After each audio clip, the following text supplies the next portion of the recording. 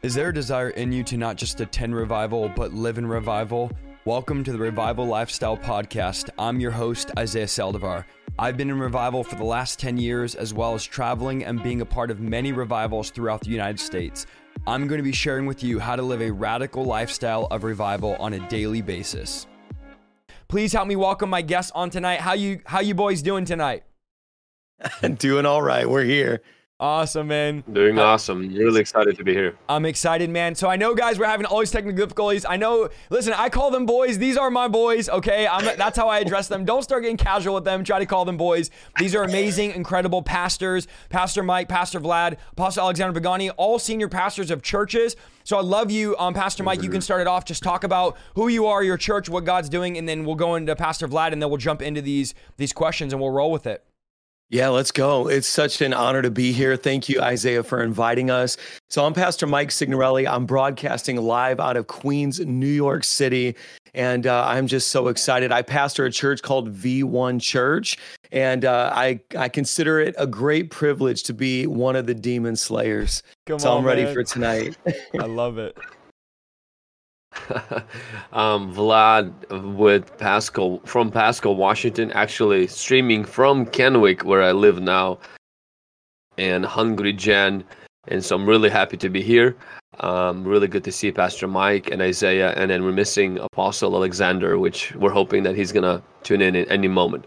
Yes, we're going to pray that he gets on here. We're going to pray that his computer starts working. I know his thing went out last minute. Mine was going out last minute. My camera wasn't connecting. Never had this issue. It's like every week a computer demon jumps in and somehow messes something up. You know, we're not going to give the devil credit for what he's not doing, but I know there is spiritual opposition. Like right now, and guys, I want to start with this. There's opposition towards deliverance ministry. I want to talk about why that might be. Why is it that the church, and let's think about this, everyone in the chat, the Church of Jesus Christ, who's been trained, who's been enlisted, who's been drafted by Jesus. Now, this isn't like the words of the Apostle Paul. This isn't Peter. This isn't John. These are the words of Jesus. This is the ministry of Jesus to do deliverance. And I know why we say deliverance ministry, and I know it's easy to categorize it, but I mean, at the end of the day, it's not deliverance ministry, it's Jesus Christ ministry. This is the ministry he did. It's a ministry he started. It's the only ministry he did that no one else had done. We know that the sick had already been healed. John the Baptist was preaching repentance. The dead had been raised in the Old Testament. But Jesus shows up on the scene, and Jesus starts driving out demons in Mark 1. And everyone's going like, what is going on? There's this man preaching with power, preaching with authority, and he's upsetting demons. Now, I know that's good preaching. If your preaching upsets demons, that's some good preaching, but it's interesting right now. Now, we are all, obviously we do deliverance. We're pioneers. We believe in it. We post about it. We preach on it. We teach it. We feel like God's called us and assigned us to train the body of Christ, but it's not the case in many churches. There's so much opposition, and I know your guys' years in it, my years in it. I'm always hearing, I don't know if I've had a broadcast where I'm not hearing a pastor or a leader said, this is why we shouldn't cast out demons, or it's not for today, or we shouldn't talk about to demons, or we shouldn't talk about demons, or it brings glory. So let's just talk about generally, which again, an objection means someone opposing something, or somebody coming against something, or having a reason why they don't believe in something, or disapproving of something. Let's talk about from your guys' perspective, why is it the church is objecting deliverance? Why are they fighting against it? Why are they opposing it? Again, our goal tonight is not to be like, oh, we're right and your pastor's wrong and we have all the answers to whatever you guys don't know. We're not here to try to disprove anybody or come against anybody. We're trying to bring light, and we're trying to help some of you that are like, finally, and you guys hear this all the time, finally someone is addressing the demonic. Finally someone is addressing the elephant in the room, that people do need freedom. So again, let's go on talking about why are some of the reasons the church is not embracing it, the ministry of Jesus, and not doing it, and why is it so rare? Why do you guys think right now in the body of Christ? I think some people are saying that it glorifies the devil. It embarrasses the person. Public deliverances are dangerous. And y'all are casting out demons to be famous. A lot of people are saying that it's also not scriptural. And but at the root of it, I think it's really not understanding that what Jesus did on the cross did not end Satan's reign. It took his power, but it didn't take his presence. And that it's still our responsibility to cast out demons and to be giant killers, to be demon slayers. It's still our call. And people are hurting, people are suffering. And so I think at the root of it is really the fear of men and trying to appear to the trying to seem like we are culturally relevant instead of being, revolutionary, instead of really creating something that only God can do. Because deliverance, Jesus clearly stated when deliverance was happening, he didn't say glorify the devil. He said that the kingdom of God has come. And I think that this is really what it's all about at the end of the day. It's about the kingdom of God coming, and deliverance is the announcement of that kingdom. It doesn't glorify the devil. It does not embarrass the person. It delivers the person. And public deliverances are not dangerous, any more dangerous than public preaching and public worship. And we're not doing deliverance so we can be famous. It draws more criticism than we realize. We're doing deliverance because we want to make Jesus famous. And it is scriptural. Jesus did cast out demons, and he called us to do the same. That's really good. It's so good. Pastor Vlad, that was so good. And I'll say this, I want to start with like a massive revelation. This came to me. I was looking at Luke chapter 10, verse 17. So Jesus sends out the 70, right? He sends out the 72. And this is what the scripture says. They return with joy. So they actually return with joy, saying, Lord, even the demons are subject to us in your name. So I had this massive revelation where it's like when you actually go do the work of deliverance, it produced in them a joy. And Jesus even had to kind of correct it and say, hey, don't get too carried away with that. Like, actually celebrate the fact that your name is written in the Lamb's Book of Life. So here's the revelation. People who don't do deliverance are often filled with criticism. Those who do the work of deliverance will say, wow, I can't believe I got to see that manifestation of the supernatural. And so a lot of the resistance that we experience are from critics and people that haven't actually tried it or went in that direction or stepped out in faith in that. And so my biggest suggestion for somebody is like, don't be a food critic, be a chef. Don't be a literary critic, actually be an author, right? And so it's always easier to criticize something than to create or to step in and to minister. So when you look at Luke chapter 10, verse 17, what you actually have is the 72, they returned with an experience. It wasn't just theology. It wasn't just a teaching from Jesus. It was a command, and they acted on that command, and it worked.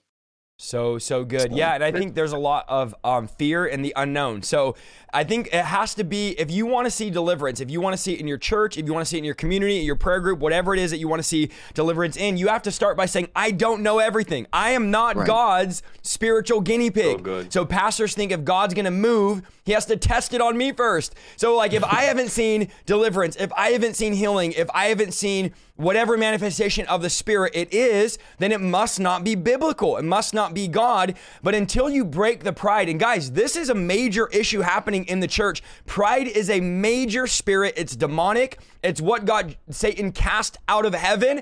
And there's a lot of leaders, pastors, preachers that are dealing with pride that don't want to admit. Now, there's others that we know of that have mini churches and mega churches that are like, we want this. We've never done this. I've had pastors tell me 25 years of ministry, I've never cast out a demon or seen it, but I want to see this in my church. Because at the end of the day, it's not about money. It's not about followers. It's about getting people free. It's about someone that says for years, and this is what I want to tell some of these people that object deliverance ministry, that come against it.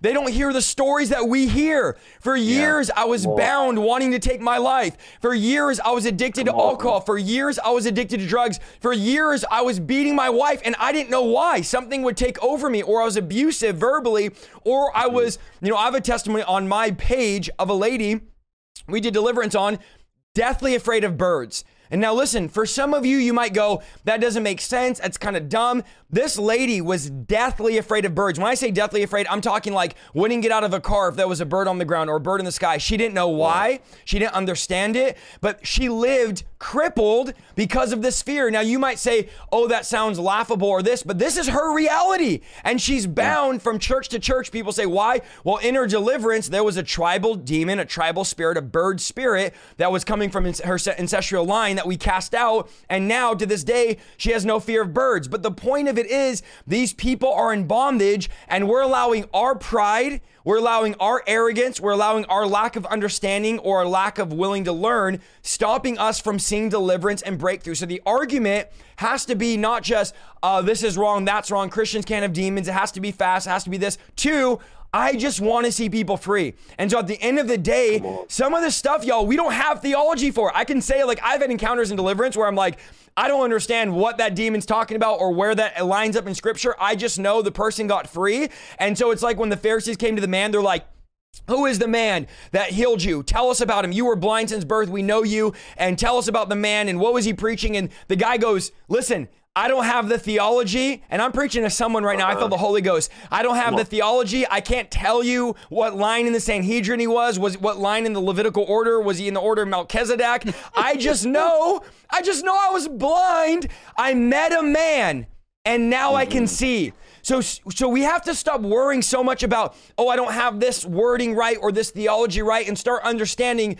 that God wants to set people free. There's 2,000 of you listening. God wants to use you to free other people, and we need to stop catering to people that have arguments without experience. And this is what I want to say, man. We bring people like, oh, this pastor said this. And this is what I always say, Pastor Mike and Vlad, like, oh, does that pastor do deliverance? And do you know 99% of the time, the pastor that told them something about demons shouldn't talk to them, Christians can't have demons, this or that, 99% of the time, you know what it is? The pastor's never done deliverance. So you have a person that's a bench warmer, and I'm talking about when it comes to deliverance. I'm not trying to call you out here, but I am. A bench warmer telling the quarterback who's getting beat down on the field, you're not throwing the ball right. You need to throw it this way. It's like, bro, you bring water to the players, and you're trying to tell me how to throw the ball. Maybe I don't throw the ball right, and maybe I get knocked down and I get tackled, and I'm not doing the right play according to the book, but at least I'm on the field trying, and meanwhile, you're on the stands trying to coach me. So again, we have to stop giving credit to naysayers.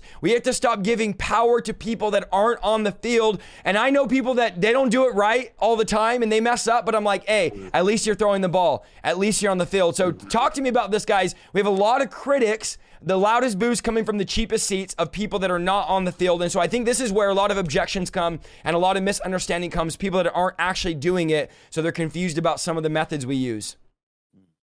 I think when Pastor Mike mentioned, man, I just want to repeat the same thing, is that the phrase that I use similar with the thought that he expressed, and that is, either we're going to deliver the demonized or we're going to demonize those who do deliverance. And that's what's happening. If you're not delivering people who are demonized, you will demonize deliverance ministry.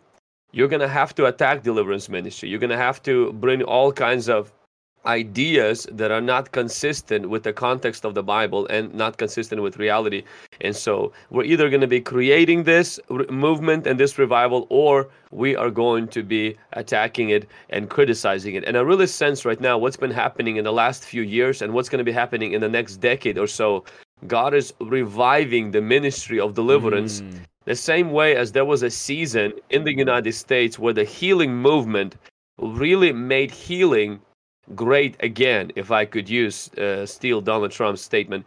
The healing became normal again. The healing became something that is now part of our culture, Christian culture, charismatic culture, Pentecostal culture. And I see deliverance is the part that was missing, because even the prophetic, there was a time where really a lot of the prophetic was really picked up in the United States, and deliverance is there's this silent thing that's been really just practiced by very few, but it never picked up steam on the mainstream of Christianity. And I see what's happening right now. Even I really feel like even with the death of Prophet T.B. Joshua, a month ago, who was a spearhead in deliverance ministry and others, I see God raising up different people who previously, maybe 10, 15 years ago, who would need to get a permission from the CEO of a very big television station, who would need to get, a lot of money to be on the radio or in the newspaper. But because media leveled the playing field for little guys like us. And so what happened is that because we practiced that, because we lived that, and we have a little bit of knowledge in that, we started to stream, we started to talk about it. And it's crazy because all of our ministries now are overwhelmed with the amount of people that are seeking deliverance. Why are they seeking deliverance? It's because a lot of people are not doing deliverance. Why are we talking about deliverance? It's because nobody else is talking about it. Why are we advancing this? And deliverance is not the only thing we're doing. I mean, Pastor Mike myself, Isaiah, Apostle Alexander, we're running churches. We have small groups. We have all classes for pre-marriage classes, kids zones. I mean, the whole 9 yards. We have the whole package. But the reason why we do highlight the topic of deliverance is because it's extremely hidden and it's non-existent in so many places and so many churches. And as we're highlighting that, what it does is the people who are suffering, who can't find answers in places where their sufferings are being put under the carpet and said, hey, just fast more, pray more, and it's like you have a splinter. If you got a splinter, you can't put a Band-Aid on it. You got to get the stuff out. Come on. Until you get the stuff out, it's going to keep on hurting. No matter how much you hide it, no matter how much you medicate it, there's just only one solution. You got to get the thing out. You got to use something sharp. And you got to get the thing out. It's not pretty. It hurts. But once you get the thing out, then you can put the Band-Aid on. Then you can apply the other stuff. And what's been happening right now is it's easier to put a Band-Aid on things that have demons behind them. Preach. But we have to go to the root of the problem. We have to drive out demons. Medicine has its place, inner healing has its place, and counseling has its place, and quoting the scripture and fasting has its place. But we have to do the job. We have to get the demons out. We have to, if it's like, if your basement is flooded, the goal is not to go start getting the water out. The goal is to find the leak and stop that leak first and then deal with the consequences of the flood. And so that's what we're really pushing. We're not glorifying the devil. We just want to stop the leak, and then so that these people can go and start working out their salvation with fear and trembling. And I think that what's been happening, right now is the Lord is highlighting this ministry. But can we be honest? We didn't start doing deliverance a year ago. Isaiah's been doing it for over 10 years. We've been doing it at least, I think, 11 years. And so it's just all been behind the scenes. We never did it for show. We didn't do it for YouTube. We didn't do it to be known. We didn't do it so we can have a little club called Demon Slayers. We did it because that's what Jesus tells us to do. It's because demons started to manifest in our services. I mean, what are we going to do? I've been to one meeting, Isaiah and Pastor Mike, where a demonized guy was manifesting, and this particular minister believes that you shouldn't cast out demons out of Christians. And guess what his security did? They took the demonized guy and took him out, and he made a joke about it. So I'm thinking, Jesus, when he had a demonized guy in his meeting, he took the demon out of the guy. But when you don't cast out demons, you take the demonized guy out of the service. I mean, come on. We're better than that. We're called to drive out demons, not to get the people out of our churches who have them. So good. I want to read this, Pastor Mike. Somebody just said this, and I don't think they're asking a question. I think they're literally just objecting us, which is good. We want this in the chat. Yeah. But they said, focus your ministry on saving souls like Jesus said to do. Stop putting emphasis on deliverance. The time will come where the possessed will run to you when you can deliver them. However, most of the time, God does deliverance himself in secret. All right, let's talk about this. A couple things. Number one, Jesus sent the disciples out to go cast out demons. So they didn't come to him, and he didn't say, bring them to me. Second of all, deliverance actually wasn't done in secret. It was done in public. So the two statements you made there, the objection you just gave, are both, again, unscriptural statements that a lot of people make. And here's what I hear, guys. And again, I'm not attacking you, but you put the objection in the chat, which we want you to do. A lot of people say, and we're not trying to roast anybody, y'all, because we can. I mean, I don't want to go there, but I just want to address your question. A lot of people say this, guys. They say this, God will just do it in secret. I don't have a verse. I can't find anywhere in the Bible where Jesus said, just go pray in secret. Jesus sent them out to drive out demons. Again, sent them out to go do it. And then he tells them, and then anyone who believes will do it. And I'm commanding you to teach them to do what I've taught you to do. And that was to go out and drive out demons. And I don't find any verses where he's doing this in secret. In fact, the first deliverance in Mark 1 was in a synagogue. He's doing it in a synagogue in front of everybody. And then again in Acts chapter 8, the Bible makes it clear for after the cross that deliverance was done in public, in a public revival gathering. People were getting saved, healed, and delivered. And the Bible says there was great joy in that city because the demons were being cast out. So everyone's like, there's joy when demons are cast out. There's excitement. So this idea, guys, let's talk about this, where it's like deliverance is secret. It's not supposed to happen now. Focus on Jesus. Now, here's the thing I want to say, and I'll toss it to you guys. If you focus on Jesus, demons are going to manifest. The problem is we're focusing on the Jesus of the American church that doesn't cast out demons. But when you focus on the Jesus of the Bible, it threatens demonic kingdoms. So my response to that is you can't focus on Jesus and not focus on deliverance, because out of the 20-something miracles he did, 7 of those were casting out demons. So 7 deliverances in the Gospels. It wasn't 1, wasn't 2. Out of the 20 plus, I think there was like 21 or 22 miracles, 7 of those were deliverance. It's a major thing he did. So let's talk about this. Focus on Jesus, don't focus on deliverance, they say. Yeah, I just want to say this.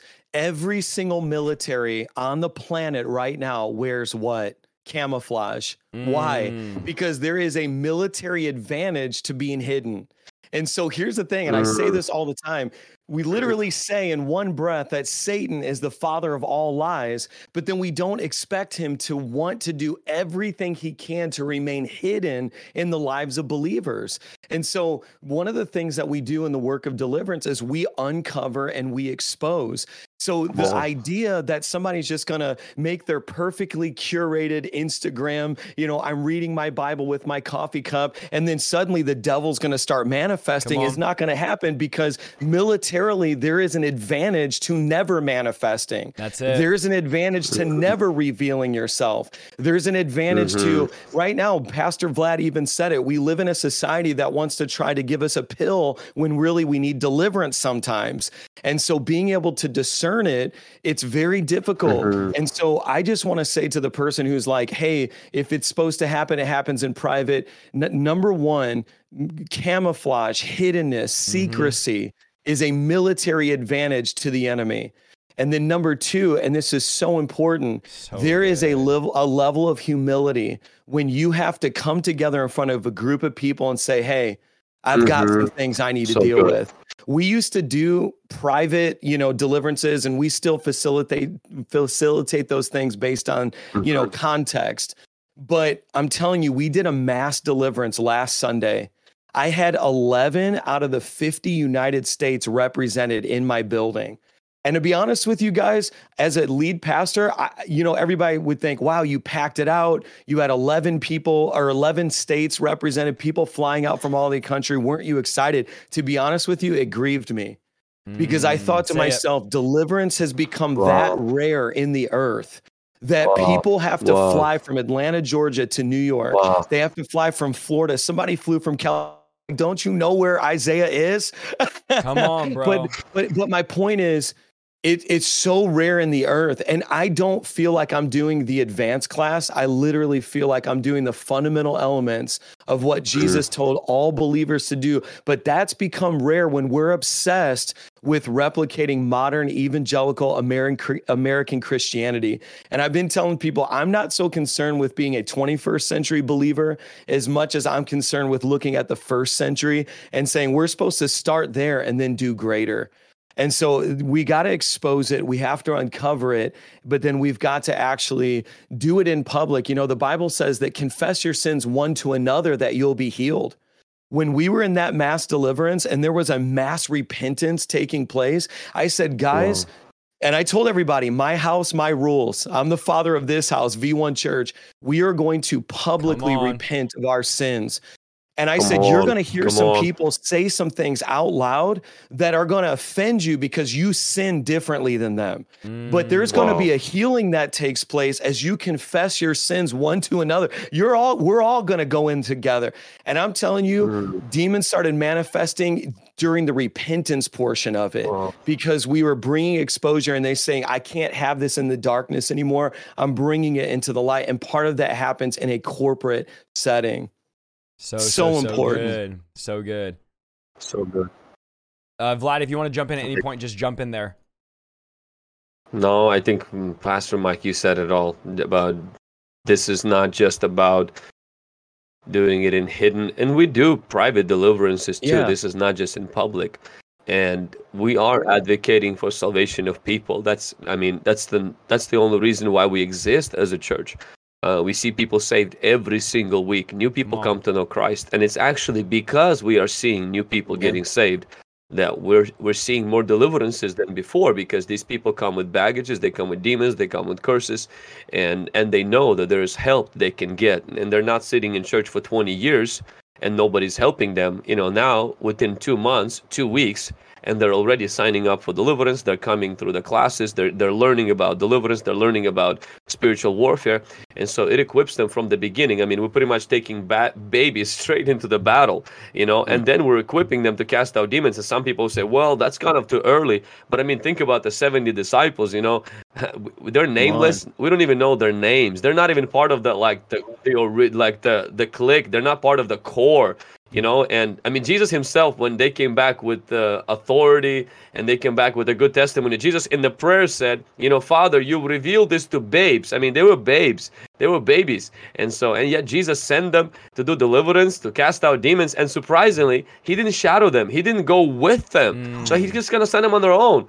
And so, and they succeeded. They brought back good report. And so I think that Jesus cannot be separated from his power, from his works, and you can't have Jesus that doesn't preach. You can't have Jesus that doesn't heal the sick. You can't have Jesus that doesn't save the lost, that doesn't love people. You can't dissect Jesus and take only the parts that you like. He's not a car. You can take the tire and leave the engine. I mean, he's a burst person. He's God, and so you have to have the whole package, and we shouldn't limit him in any way or capacity.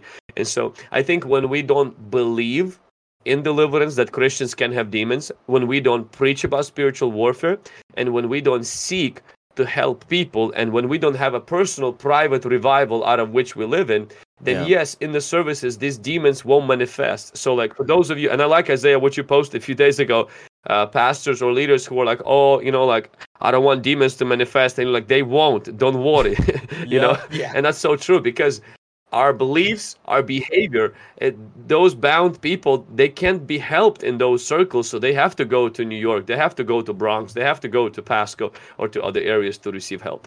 So good. And I was talking about last night, kind of reminding me, Pastor Mike, is that Bible says the devil's like a thief. So thieves don't say, oh, by the way, I'm here to take all your stuff.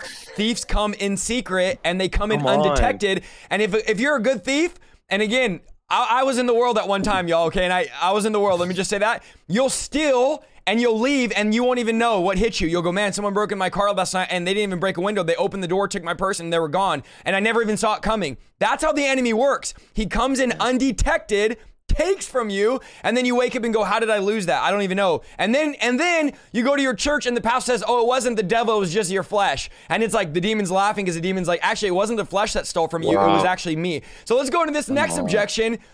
Not everything's a demon. And so this is one that I always hear when people are like, my pastor, a leader, a person doesn't want to believe in deliverance because they say, you guys teach everything's a demon. And this is the next objection. Not everything is a demon. And I'll toss it to one of you guys. And I would say, first of all, none of us teach everything's a demon. None of us believe everything's a demon. But if it is a demon, you're not going to be able to counsel it out or medicate it out. But let's go into here. Not everything's a demon. How do you guys address some of that when you hear that all the time? Well, I'll say this, if nothing's a demon, I'll check your theology. Yeah. You know, because here's the thing, bias is always revealed in percentages, right? So like I'm a lead pastor. If I'm in a staff meeting and I have a staff member that's always against every idea, are they being objective or biased?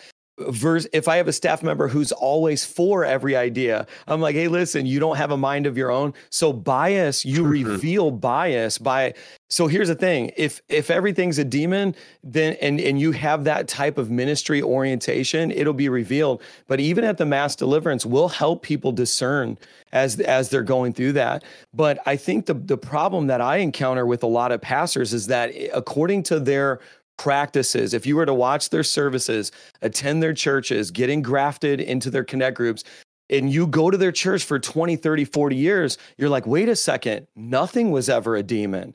It was all the power of positive thinking and psychology wrapped with a couple of scriptures, but it wasn't the sword of the spirit that divides asunder even the, come on, somebody. You know what I'm saying? It's it's like a lot of what we have right now is just like motivational speaking with a couple of scriptures threaded into it. But it's like when you're wielding the sword of the spirit, that's a completely different element. And so here's the thing, bias is revealed. If you go to a church and you've never seen anyone manifest, you've got to ask yourself, is this the kind of environment where the devil can easily hide?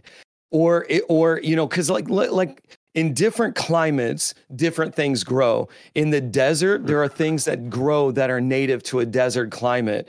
In the Arctic, so here's the thing. In our church, I'm just telling you straight up, it's not going to be convenient for you to bring your demons to our church because someone in our parking team might confront a spirit of suicide before you even get to our front door because we've been equipped, like the book of Ephesians talks about, to actually do spiritual warfare. And so in order to say like not everything's a demon, I want to counterbalance that though, because I do think it's fair to people who have that objection to say, you're right, not everything is.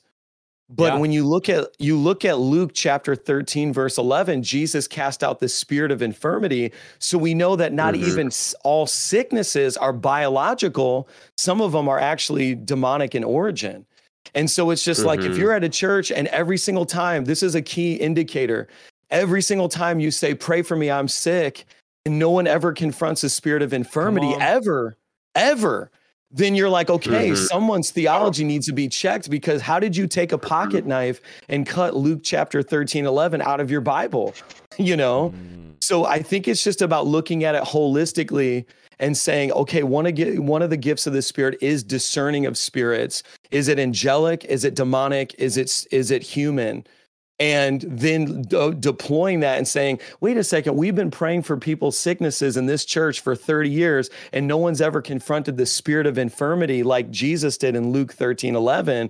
This church is not ministering like Jesus. And I think what you're going to find is, if I was reading a scholar recently, and he was saying that I don't think, this is what he was saying, I could be wrong on this, but he said there's nowhere in the Gospels, I haven't fact checked him, but he said there's nowhere in the Gospels where Jesus dealt with sickness and not demons too. Like every time they brought him the sick, the Bible would say he cast out demons and healed the sick. Yes. He cast out demons. And the boy that brought his son, he's like, my son's sick. He's thrown himself in water and fire, and your disciples tried to heal him and he couldn't heal him. And Jesus is like, it's a demon, and cast the demon out of him. So it wasn't even sickness, although the boy, and Jesus is like, how long has he been that way? So a lot of times you're going to see people thinking it's sickness or thinking it's just a thought, but we have to cast these things out. I know a lot of you say, well, not everything's a demon. We don't believe that. We don't teach that. But I will say, I believe more stuff is a demon than we realize. And by saying nothing's a demon, guys, here's what we do. We never confront the devil, because nothing's a demon. So we don't need to confront him. So he remains the thief undetected in the camouflage, because nothing's a demon. It's not a demon. It's not a demon. It's just your flesh. It's just your flesh.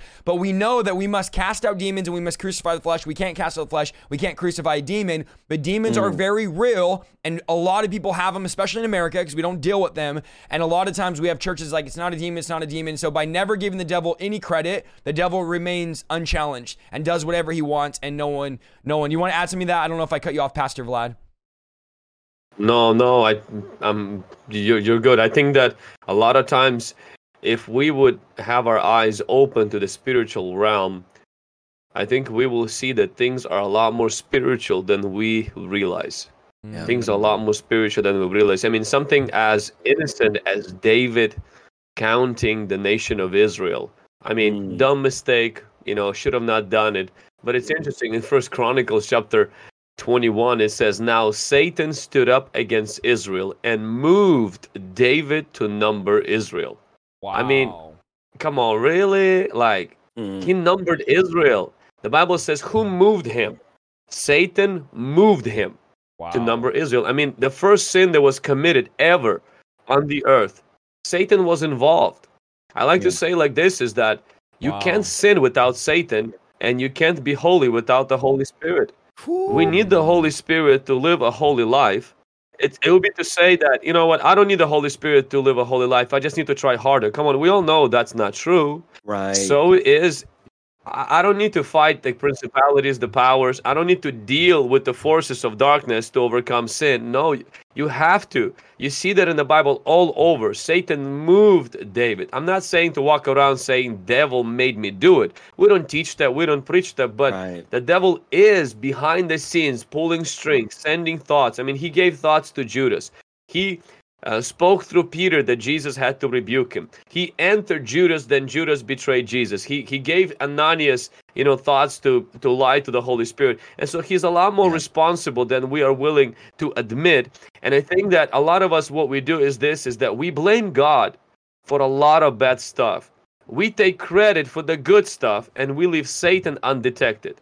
We leave Satan, he's like innocent. He didn't do anything.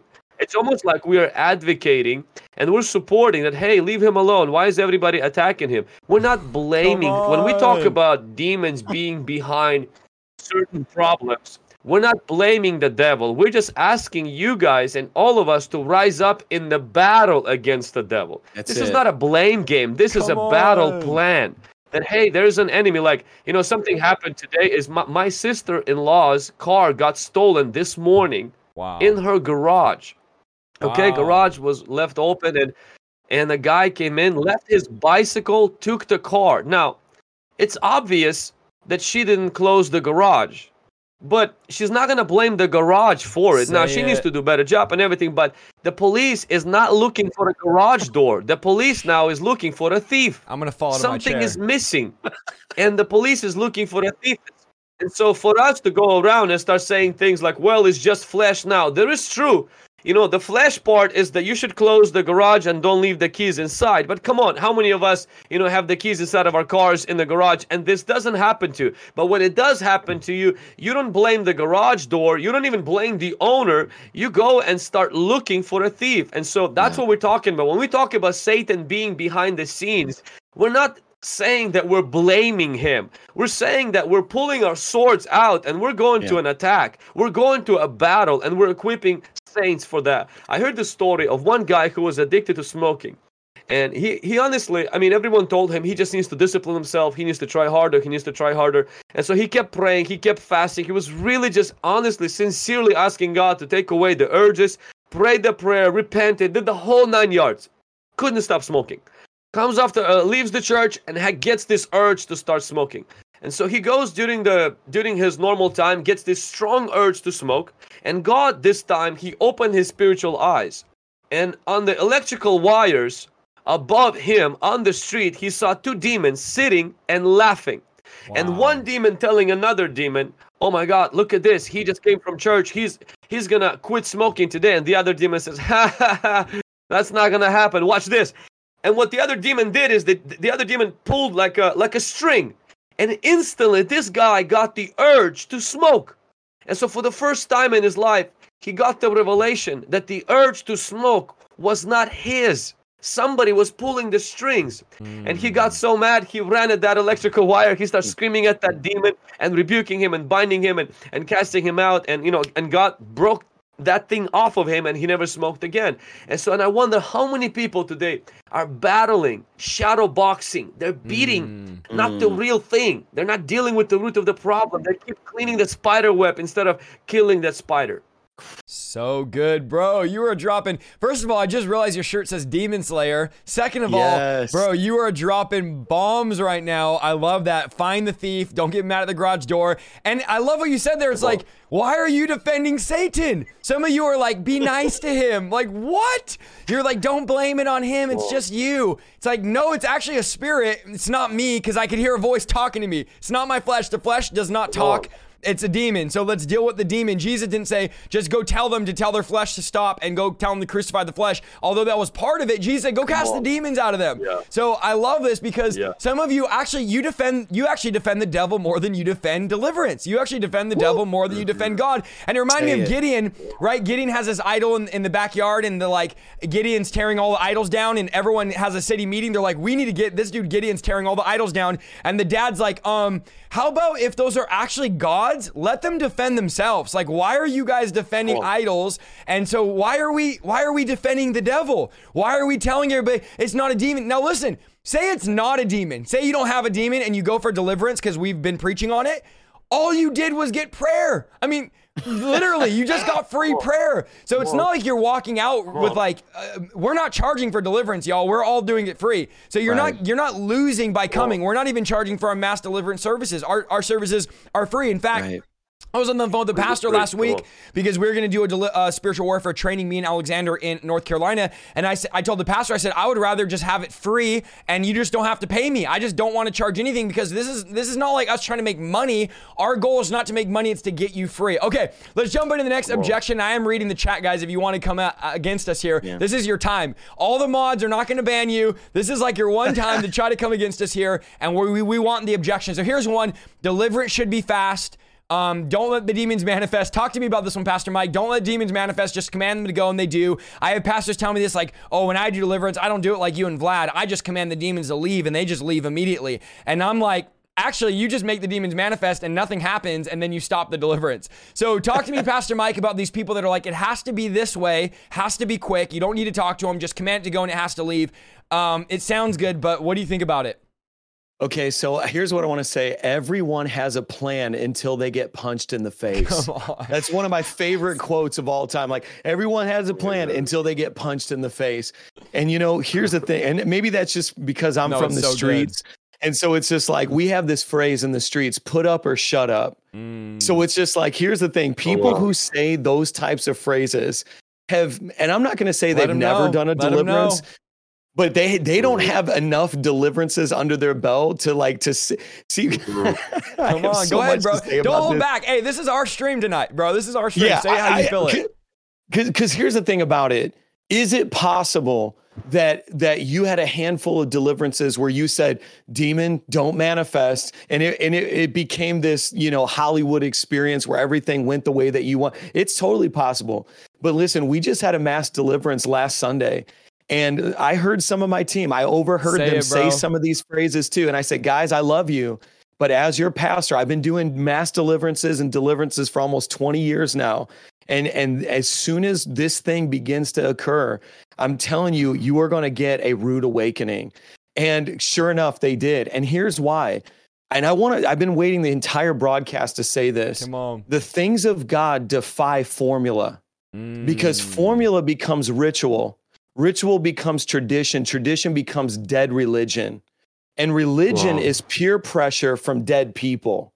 And so if it could become a formula where it was like, you just repeat these magic words, you wave your proverbial wand, we would have a body of Christ full of warlocks and witches, not sons and daughters. And so anytime somebody is like, oh yeah, I just say this phrase and it works. Listen, I don't care how long you fasted. I don't care how much scripture you've memorized. There are going to be some times where you are screaming at the top of your lungs, I bind you, and every other phrase you have, and that demon is manifesting buck wild crazy. And you're like, and so I think there, again, when I look at the demon slayers, the guys in this chat, there's a high level of humility that we have to say, I'm willing to step in this direction and allow the Holy Spirit to lead me. Not puffed up knowledge, not a formula that I read, but the actual person of the Holy Spirit. And that's why I'm going to say something really raw right now, and I don't even care because you said this is our broadcast. Go ahead, bro. The reason that I believe one of many the ministry of deliverance is so rare is because so few believers trust the Holy Spirit. Because the level of trust you have to have for the Holy Spirit. And it's like this. John chapter 21, verse 25, Jesus did many other things that were not recorded, that were not written down, right? So and then even the way in which Jesus healed people, it changes, it defies formula. So what's the Holy Spirit trying to say? Let me teach you all things. Let me lead you. Not the formula, not the peer pressure from dead people, which is just religion, but the resurrected King. Let me show you how to do it. And I truly feel like when you go on the journey of deliverance, you'll have it all. I've got a video, and I was in California. This woman started flailing around. She was like inches from punching me in the face. She was going crazy. Matter of fact, she asked me, can you pray for my shoulder because I need healing? And I was like, sure. As soon as I touched her shoulder, the demon started manifesting, Well, anyway, she started flailing around. Now, in that particular instance, I said, I bind you. As soon as I said it, it was like my words became physical because she went like this, restricted, and dropped to the ground. Now, in that particular moment, I'm like, wow, it worked, But I'm telling you, and this is a little controversial, not every time you say that word, it's going to have that effect. Right. And this is the thing. And it's like, man, listen, I know that you have well-respected pastors and theologians and authors that have told you different, but I'm a practitioner. Go ahead. And the experience of a practitioner is always going to exceed. You know what I'm saying? Like I'm a practitioner. Like I get up in this every day. And I think, and also, I think also it's comforting to be like, you are becoming like Jesus, but you're not Jesus. We're still submitted and surrendered to his authority in our life. And it's healthy to experience this as a believer. But when you make something so sterile, so clinical, it's such a movie set experience. you're restricting the Holy Spirit from doing the full work. And I would just encourage anybody who's watching, allow the Holy Spirit to teach you. You know, when you do deliverance, sometimes you'll get blocked. And all of a sudden you'll be like, man, nothing's happening. I feel like there's more. I don't know what it is. And the Holy Spirit will say, you need to address forgiveness. You know, and you'll get this information and he'll speak to you, and then you say it, and then you get this crazy next level manifestation, and you're like, whoa. And it strengthens your faith. It strengthens your love and appreciation of the Lord. It's such a beautiful thing. And every single one of our mass deliverances, it ends in a huge celebration. Yes. Wow. Because God sets the captives free. And people are strengthened. It's such a beautiful thing. But if you don't have a trust of the Holy Spirit, you'll miss out on all that. Or if you're someone who says, well, it has to be in scripture, well, then you go read John chapter 21, 20, and 25, and you tell me how come we don't have everything Jesus did in scripture. So good. I love it, man. You guys are just answering them so well. I completely agree. I'm like, people are like, just say it for it to go and it'll go. And I'm like, okay, let me try it. And then the demon's like, I'm not leaving. So you can't just stop and be like, oh, all right, well, that I guess we're done here. No, you got to push through. We are in a wrestling match. Yeah. Wrestling matches don't last 5 seconds. We have to fight. Mark chapter 5, the Son of God. Say that. God himself. Jesus is God. I hope you believe this. The Bible said he had been commanding the demon to leave, and the demon didn't leave. Go read Mark chapter 5. So the Son of God was battling this demon, going back and forth, and allowed the demon to negotiate. The demon's like, well, how about this? I'll go, but just cast me in the pigs. And he's like, all right, go ahead. So you have to realize it wasn't always instant and immediate. And those that do that, like I have people all the time, and I'm not being snarky here, but I am Hispanic and Italian, so I do got some spunk in me, but I have people all the time that would be like, that's not how I do deliverance. They'll watch our videos. And I'm like, oh, would you please send me one of your videos so I could see the way you do it? Do you know, bro, out of the 100 people I've asked, I have never gotten one video. I've never had one person send me a video, and I'm waiting for the day where someone's like, you're doing it wrong, do it the way I do it, and then them send me a video, and I'm like, oh, that's actually better. And let's go into this.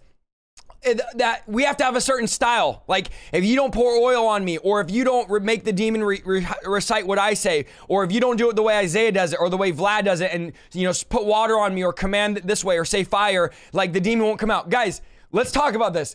It's not about styles. It's about people getting free. So whether you have to take the 99 or the Highway 5 to get to they both get to the same spot. There's multiple ways to get to the same destination. And so whether you yell, don't get mad at me for yelling because you're quiet. And don't get mad at me for being quiet because you yell. Yeah, that's like good. Maybe you shout it, maybe you tell it. Like whatever works, let it work. I always start calm. I'm like, come out. Cause I lose my voice, guys, all the time. I want to keep my voice. So I'm always like, come out. And the demon's like, no. And I'm like, come out. And the demon's like, no. And I'm like, come out in Jesus' name. The demon's like, all right, fine, I'll go. So for me, like I have one of my daughters, I don't have to yell at her ever. I'm like, go do it. And she's like, okay, I want to be a good girl. And she does it. The other one, I'm like, I got to yell at her sometimes. Yeah. So demons are sometimes stubborn in their personalities. So let's talk about styles. Cause I flow in all the styles, y'all. I'll yell fire at them. I'll put oil on them. I'll deep fry them. I mean, I'll literally say, repeat after me. Like I'll do whatever. If I could get the demon out, I don't care if I have to pray over your finances or give you a golden ticket. Like whatever works.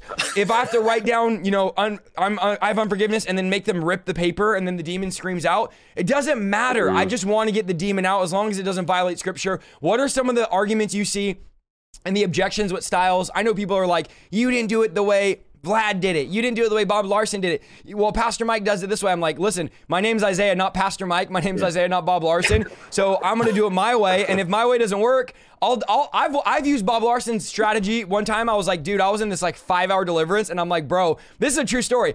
I mean, I could not get this demon out to save my life. I tried everything you could ever imagine. I mean, we used, I don't know how many buckets of oil. We tried everything. I was willing to do anything. I was preaching the gospel to the demon. I had the demon bored because it wouldn't come out. I was running circles around me. And I was like, I remembered Bob Larson. He does it where the demon repeats after you, right? It's like, repeat after me, and you makes a demon. So I was like, let me just try this. I had to pull it out of my shepherd's bag because I was like, let me just try this because it was like 5 hours. I'm like, I have nothing to lose here. I have a flight in an hour. I got to get this thing out. Dude, after hours, I was at least 1 hour of wrestling with the same demon. It was like a demon from Puerto Rico. It was a chief demon. It was strong. I'm not going to lie. It was doing all this crazy stuff. And I was like, let me just hit him with some Bob Larson here. So I said, repeat after me. And the demon's like, don't make me. I was like, oh, it doesn't like this. I'm going to keep going. And if a demon doesn't like something, you're onto something. Right. So I was like, repeat after me. I did the Bob Larson, bro, to the T. And the demon left. And I was like, why didn't I do that earlier? But just know, like, I'm not stuck on one style or strategy. Yeah. I'm willing to adapt. Maybe we got to hit him with a nuke. Maybe we got to go in there snipers. Maybe we got to send in some aerial paratroopers in the water, submarines. Like, whatever we got to send in, I'm willing. So talk to me. I know, Vlad, I've seen you do every style you could think of. Like, I've seen you TB Joshua them. I've seen you Alexander Pagani them. I've seen you talk calm. I've seen you, Pastor Mike, do several styles. Like, what do you guys think about styles? I think that with style, you know, when Israel went to the promised land, the first city they conquered by walking around and shouting. Come on. The second city, you know, they went based on the strategy that they used in the previous city. And of course, they got beaten. And then God told them to go and pretend that they're running away. And then he is going to, you know, bring the victory. And then in some cities, he just dropped stones, dropped rocks, and people died because of rocks. And so I think that as long as we're not married to our methods and we're married to the Holy Spirit and we stay connected with the Holy Spirit and not trip up with the methods. And God can use any methods for a season of our ministry. Honestly, it's really what I got experience and I would say confidence in deliverance. We were praying with the anointing water. Now, this may sound like Catholic stuff, okay? It wasn't holy water. Catholics do holy water. It was anointed water. Now, it tripped so many people up. Like, people were just like, what the heck is this? You're praying with what? With water? Oil? Like, no, water. And so, because you can't spray oil on people, they're going to die. And so, but if we sprayed with water. And so what was the whole concept of that? It was, you know, TB Joshua actually prayed for water and told us to pray over people who needed deliverance. And I've seen a lot of people, that's my actually really the real ministry of deliverance started from there for at least, I think, 4 years. Every month we prayed with water. I mean, people criticized us, attacked us, made fun of us, called us with names until they had problems.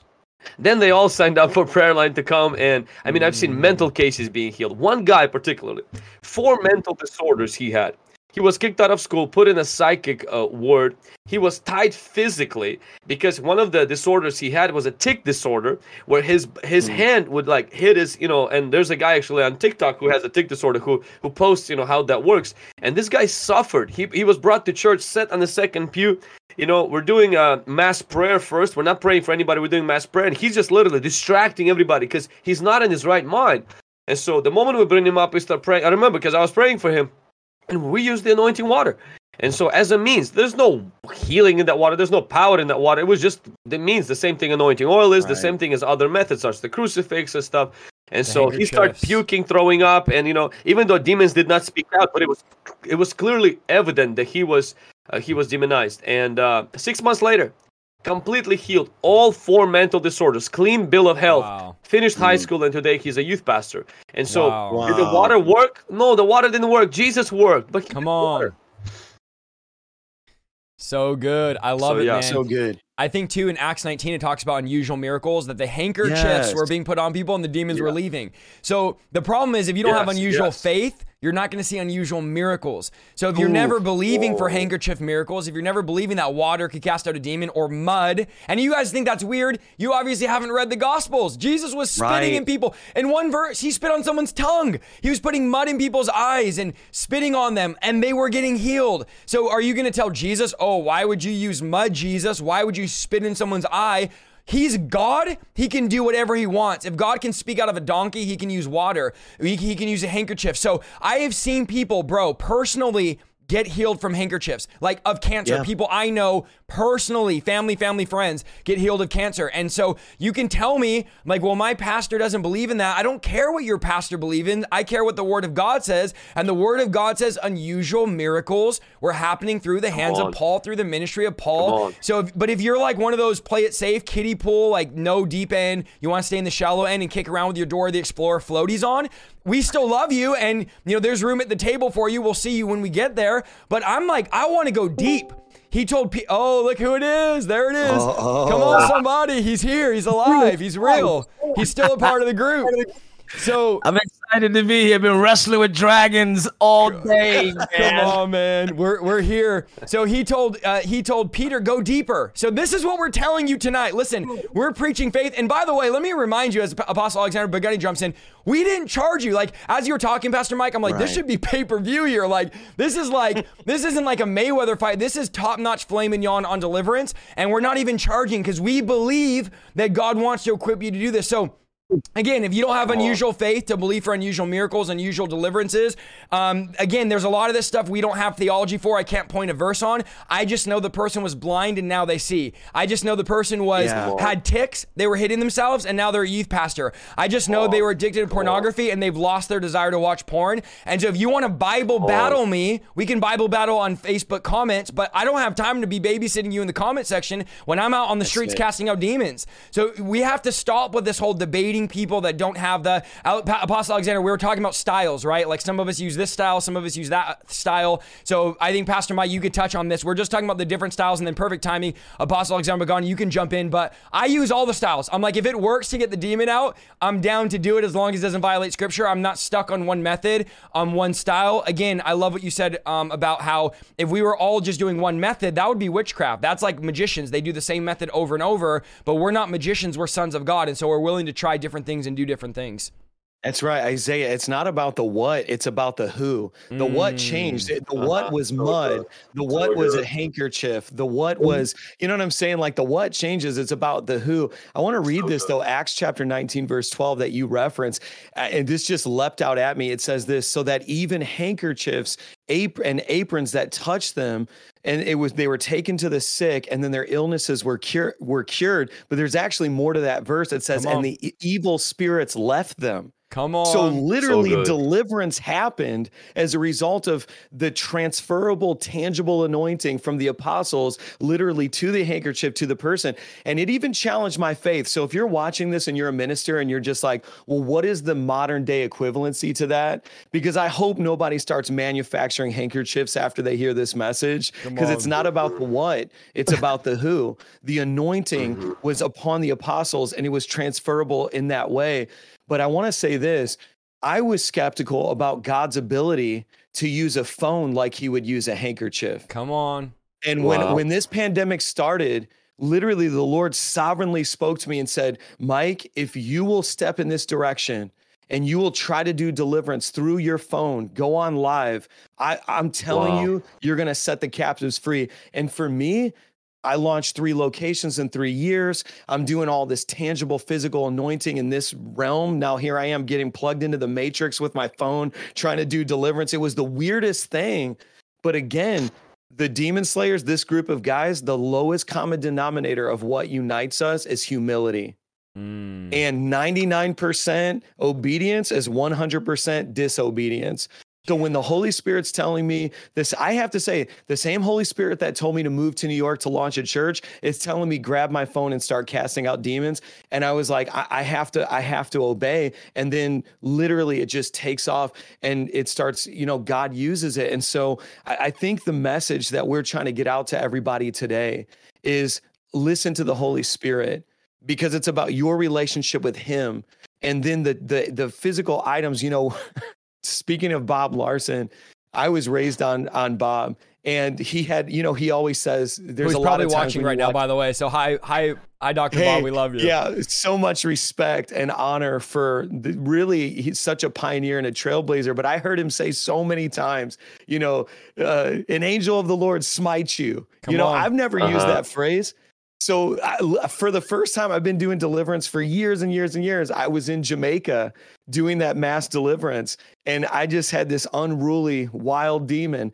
And I was like, I'm pulling out the Bob Larson phrase. Bro. And I said, an angel of the Lord smites you. And this demon started squealing and screaming. I got this crazy manifestation. I was like, whoa. But again, it's like, the style, I think, is dependent on the Holy Spirit, but also the family and the body of Christ. And it's like, I would challenge you, when you watch Vlad's videos, Pastor Vlad's doing something, try it. When you watch Isaiah, Pastor Isaiah, you know what I'm saying? Because really the grace is upon the fact that God wants the captive set free so badly. He wants your obedience more than he wants your intelligence. Wow, so good. One time, if I can jump in here. Yeah, jump in. Please. I came in. Please, Alexander. Welcome. I remember one time I was conducting deliverance and I was having a hard time. This falls right in line of allowing the Holy Spirit to dictate the strategy to help someone get set free and moving beyond the cookie cutter formula or ritualistic exorcisms, which there's nothing wrong with that per se, because the Psalms are, they're written for a reason, but I was having a hard time, and about maybe 45 minutes in, I said, okay, Lord, like, what am I doing wrong? And I went through every self-analyzation check. Like, I checked things off. I was like, I'm good. I don't know what to do. And finally, I just took a step of faith, and the demon was manifesting in this woman, it was a one-on-one session, and literally her face was animalistic features. Like, literally, the demon was full-blown in the chair looking at me. I didn't know what to do. So finally, I just took a chance. I lifted up my hands. I lifted up my right hand. I lifted up my hand up and I said, Heavenly Father, the sword of the Lord in my hand now in Jesus' name. Now, let me just say this. I wasn't sure if the Holy Spirit was going to do it. I took a step of faith. I just said, and when I said that, the demon looked up and screeched, no! And then after that, I got hype. I got real hype after that. Like, I knew what I was doing. And I just said, I smite you by the sword of the Lord. I smite you by the sword of the Lord. And then the demon was literally doing like this.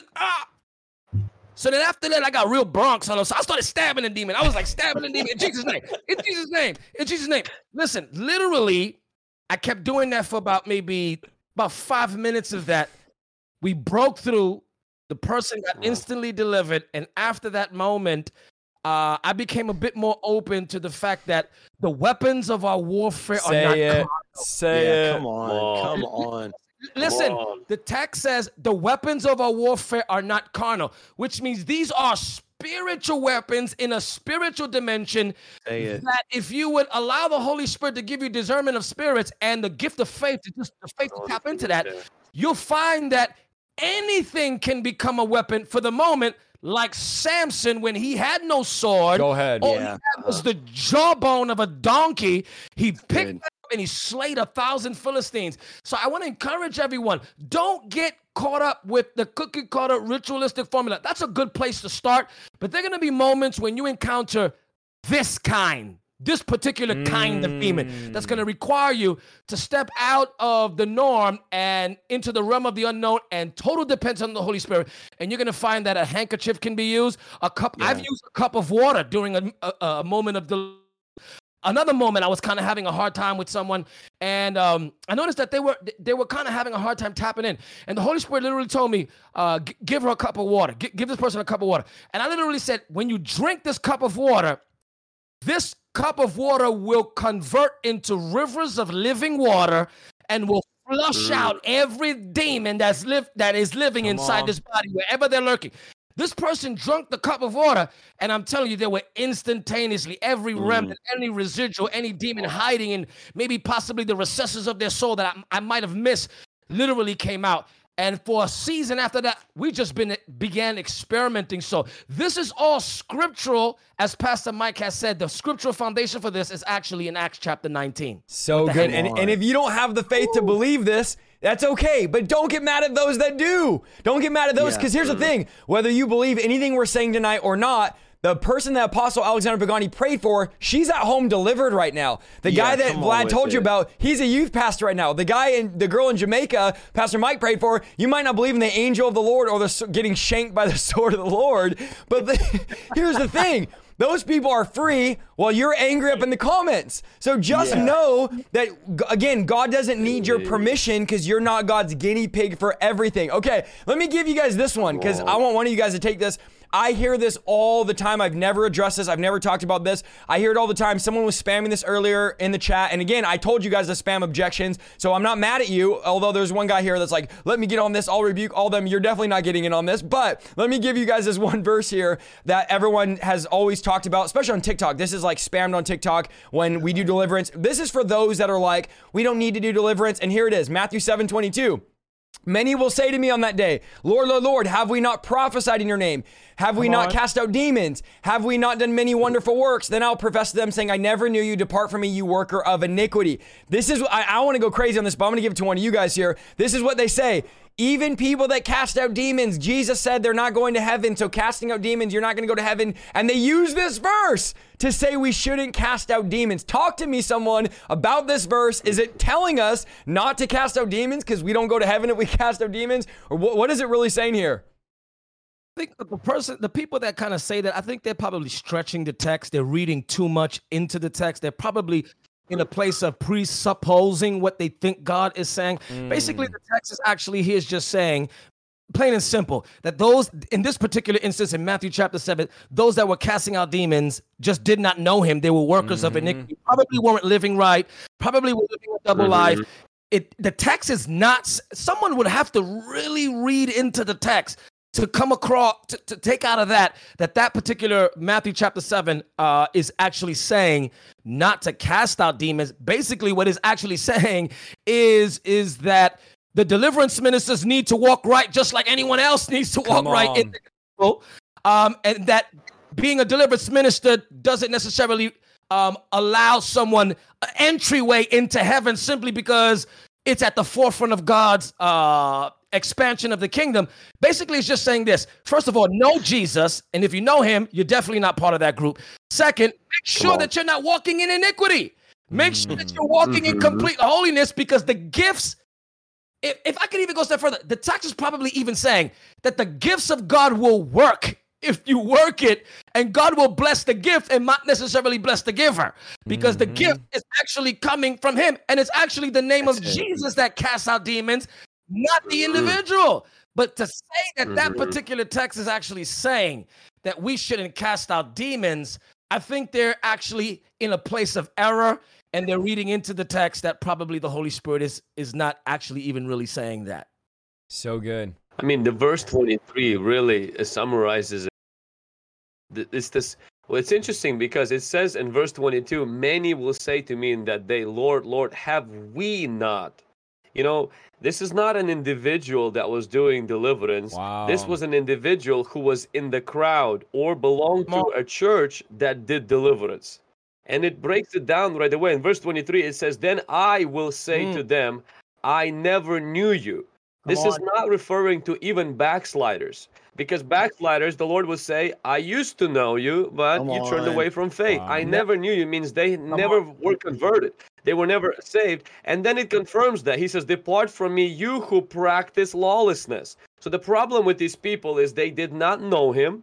They practice lawlessness. Christians who know Jesus, they struggle with sin, but they don't practice sin, meaning you practice something to get better at it. We don't do sin to get better. We fall into sin and we get up, we repent, and we run to the Lord. And so you can't apply this verse to people who are even perhaps somebody who did deliverance and fell into sin, or somebody who did deliverance and fell into something. This cannot be applied to them. And just because if people who do deliverance are in danger of not going to heaven, what about those who don't do deliverance?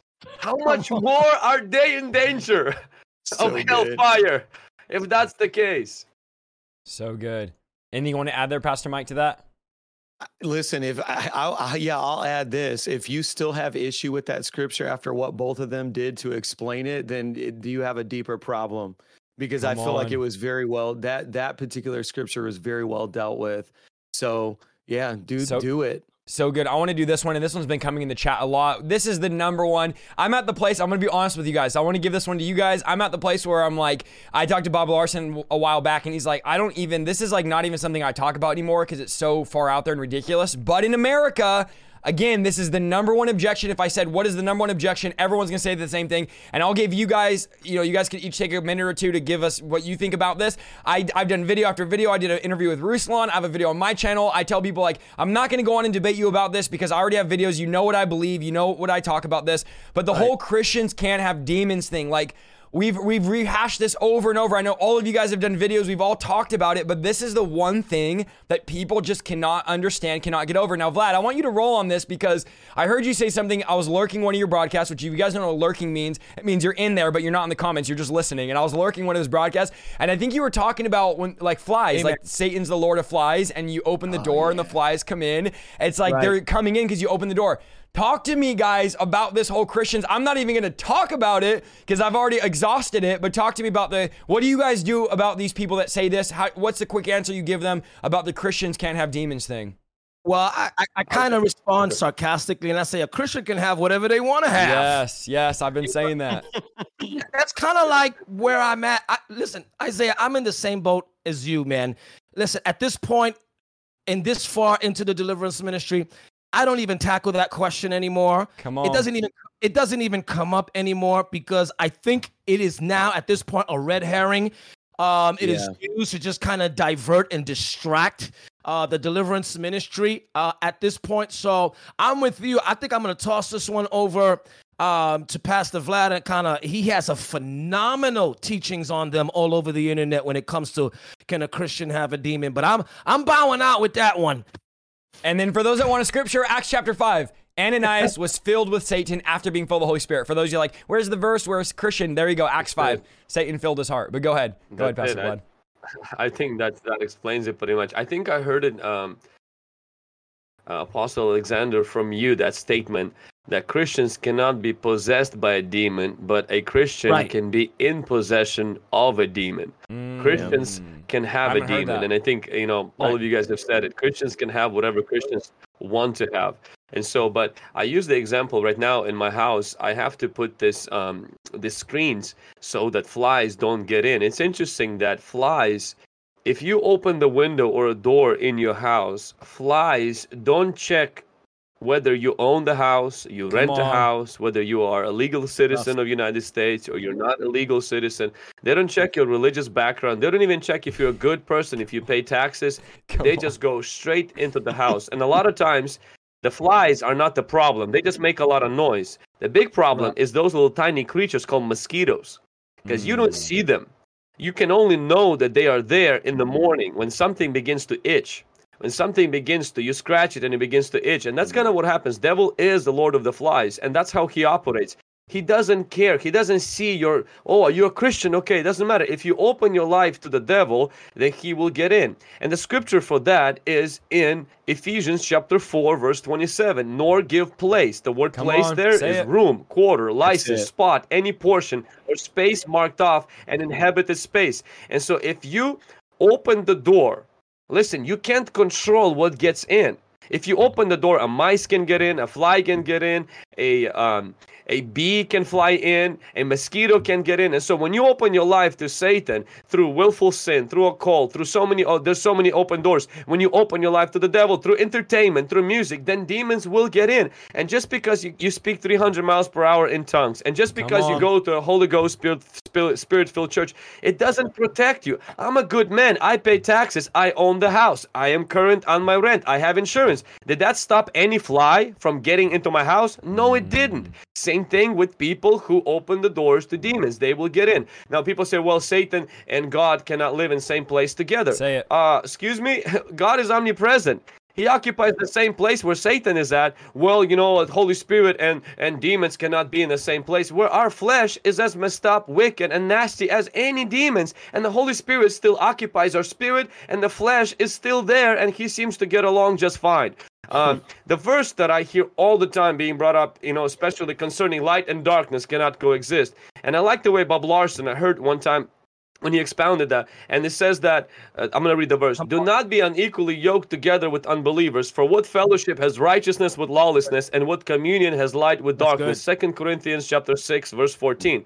First of all, this verse does not say nothing concerning light and darkness not being in coexistence. It's talking about covenant. Look at the words.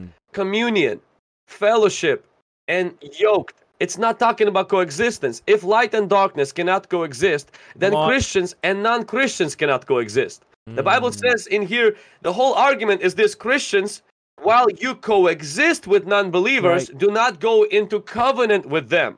Because though you are in the same place, you are not on the same page. And then Paul uses the argument, because light and darkness, he doesn't say they can't coexist. He says they're not in the fellowship, meaning they're not on the same page, even if they're in the same place. They're not in a covenant. They're not seeing eye to eye. They're opposite kingdoms. They conflict. They war against each other. They're not on the same page. So to use this verse to say that light and darkness cannot coexist is taking this verse completely what Pastor Vlad out mentioned of about context. the word possess. What he was referring to was that I think that the struggle that believers are having is really locked in a homonym. Now, in case those who don't know what a homonym means, it means the words sound the same but have different meanings. So when we say a Christian can have a demon or the word possessed, they think owned by. But demonization does not mean possessed, owned by. It means to be in possession of, not to be owned by. It's the same word, possess. So if I have a gun, the gun doesn't own me, but I possess a gun. It's the same word. You see what I'm saying? So if I have a demon, the demon does not own me. I am in possession of a demon, which means I have a demon. It's the same word. It's possess. So I think right there, people they kind of struggle with because they think possess means owned by. That is one definition of the word possess. It's really a homonym. We've been fighting for the last 100 years based on etymology, word semantics of the word possess. It's a homonym. It's possess. Just like pull can mean pull. It can mean carpool. It can mean swimming pool. It can mean pool of a bunch of things in one place. It's the same word. So when we say can a Christian have a demon, we are not saying that a Christian is owned by. What we're saying is a Christian is in possession of, plain and simple. And to back up a scripture about cohabitation, let me read something to you in Luke chapter 11 about light and darkness coexisting in the same place. Watch this. Now, this is scripture. I'm going to read to you Luke chapter 11.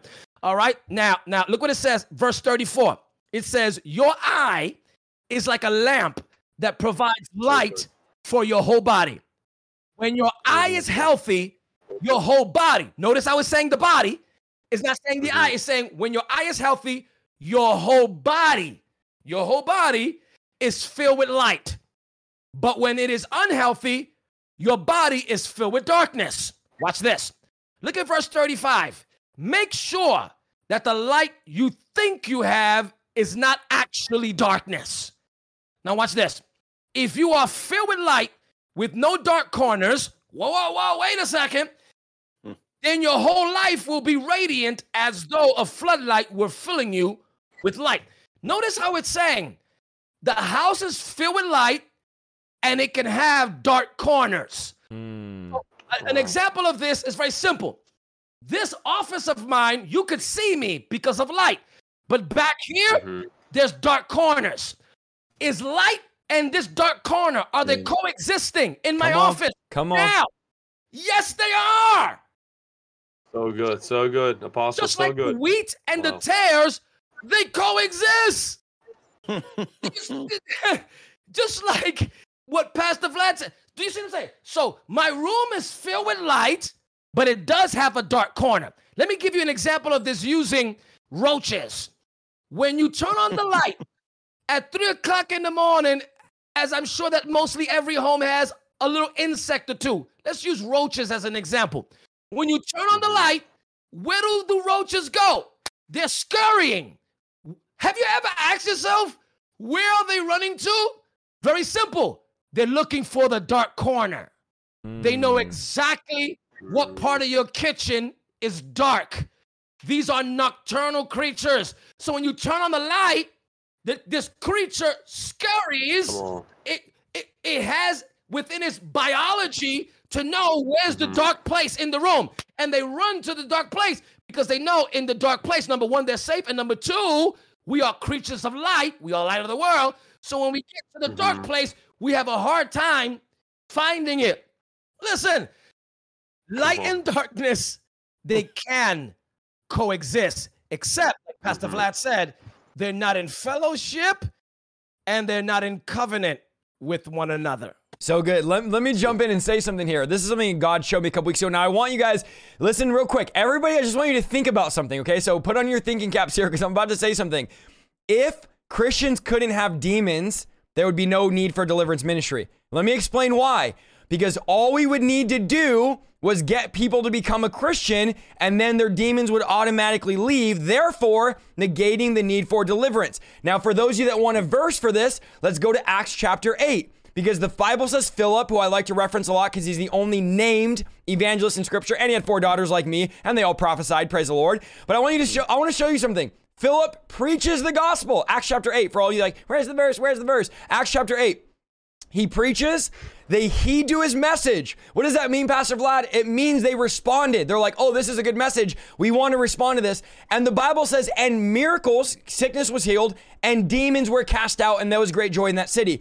Now, Philip, don't you know Christians can't have demons? So why don't you just get them saved and then you don't need to do deliverance because they're Christians? That is not what the Bible says. The Bible commands us to cast out demons. We know it's the children's bread because Christians can and do have demons. Now, as far as I've been teaching this, we've all taught this and talked about this. Possession and oppression are not biblical Greek words. There's no Greek word for possessed or oppressed. It's demonized. So I tell people, if you want to stop arguing about it, just don't use the word possessed or oppressed. Use the word demonized. And that means to be under the power of a demon. And again, a Christian could be under the power of cancer. They could be under the power of a tormenting thought. They could be under the power of pornography. And they could absolutely be under the power of a demon. So stop letting people lie to you. Stop letting people Bible battle you. Acts chapter 8, Acts chapter 5. We have a whole video about we go from verse to verse where Paul said other spirits have come in the church, where Paul told the church in Galatia that you've allowed witchcraft to come over you. So again, don't start saying you can't have this, you can't have that. You can have whatever you want. The Bible shows us this. If Christians couldn't have demons, we wouldn't need to do deliverance. And there's no verse. Again, another objection was, well, why don't you just get them saved? The demons will leave them once they get saved. There's actually no verse in the scripture that says once you get saved, demons leave you. There's actually no verse in the scripture that says once the Holy Spirit comes into you, demons come out of you. If there was a verse, I would love that. I would even need to do deliverance and our life would be easier and I would have a voice all the time. But the bottom line reality is Jesus commands us to cast out demons. It's in his word. And this is what we're doing. If anyone wants to close that thought there, we'll move on to the next one. Yeah, I want to take it one level deeper because I feel like here's what's happening. Anyone listening can take those scriptures from a different perspective and use them to counter argue. If you're watching and you can hear our voices right now, what's happening is we've actually experienced this. And so our perspective on these scriptures is informed by a real experience. For example, I have 2 daughters. When I became a dad, I have a unique revelation when I read scripture about the father heart of God, because it becomes real to me in a way that wasn't real to me before. And so again, if you're only going to get into the comment section and duke it out with somebody and use your MDiv and flaunt and get all puffed up in knowledge, we have access to the revelation in the way that we're interpreting these scriptures, because the Holy Spirit that we partnered with during deliverance is the same Holy Spirit that we partner with while we read these scriptures.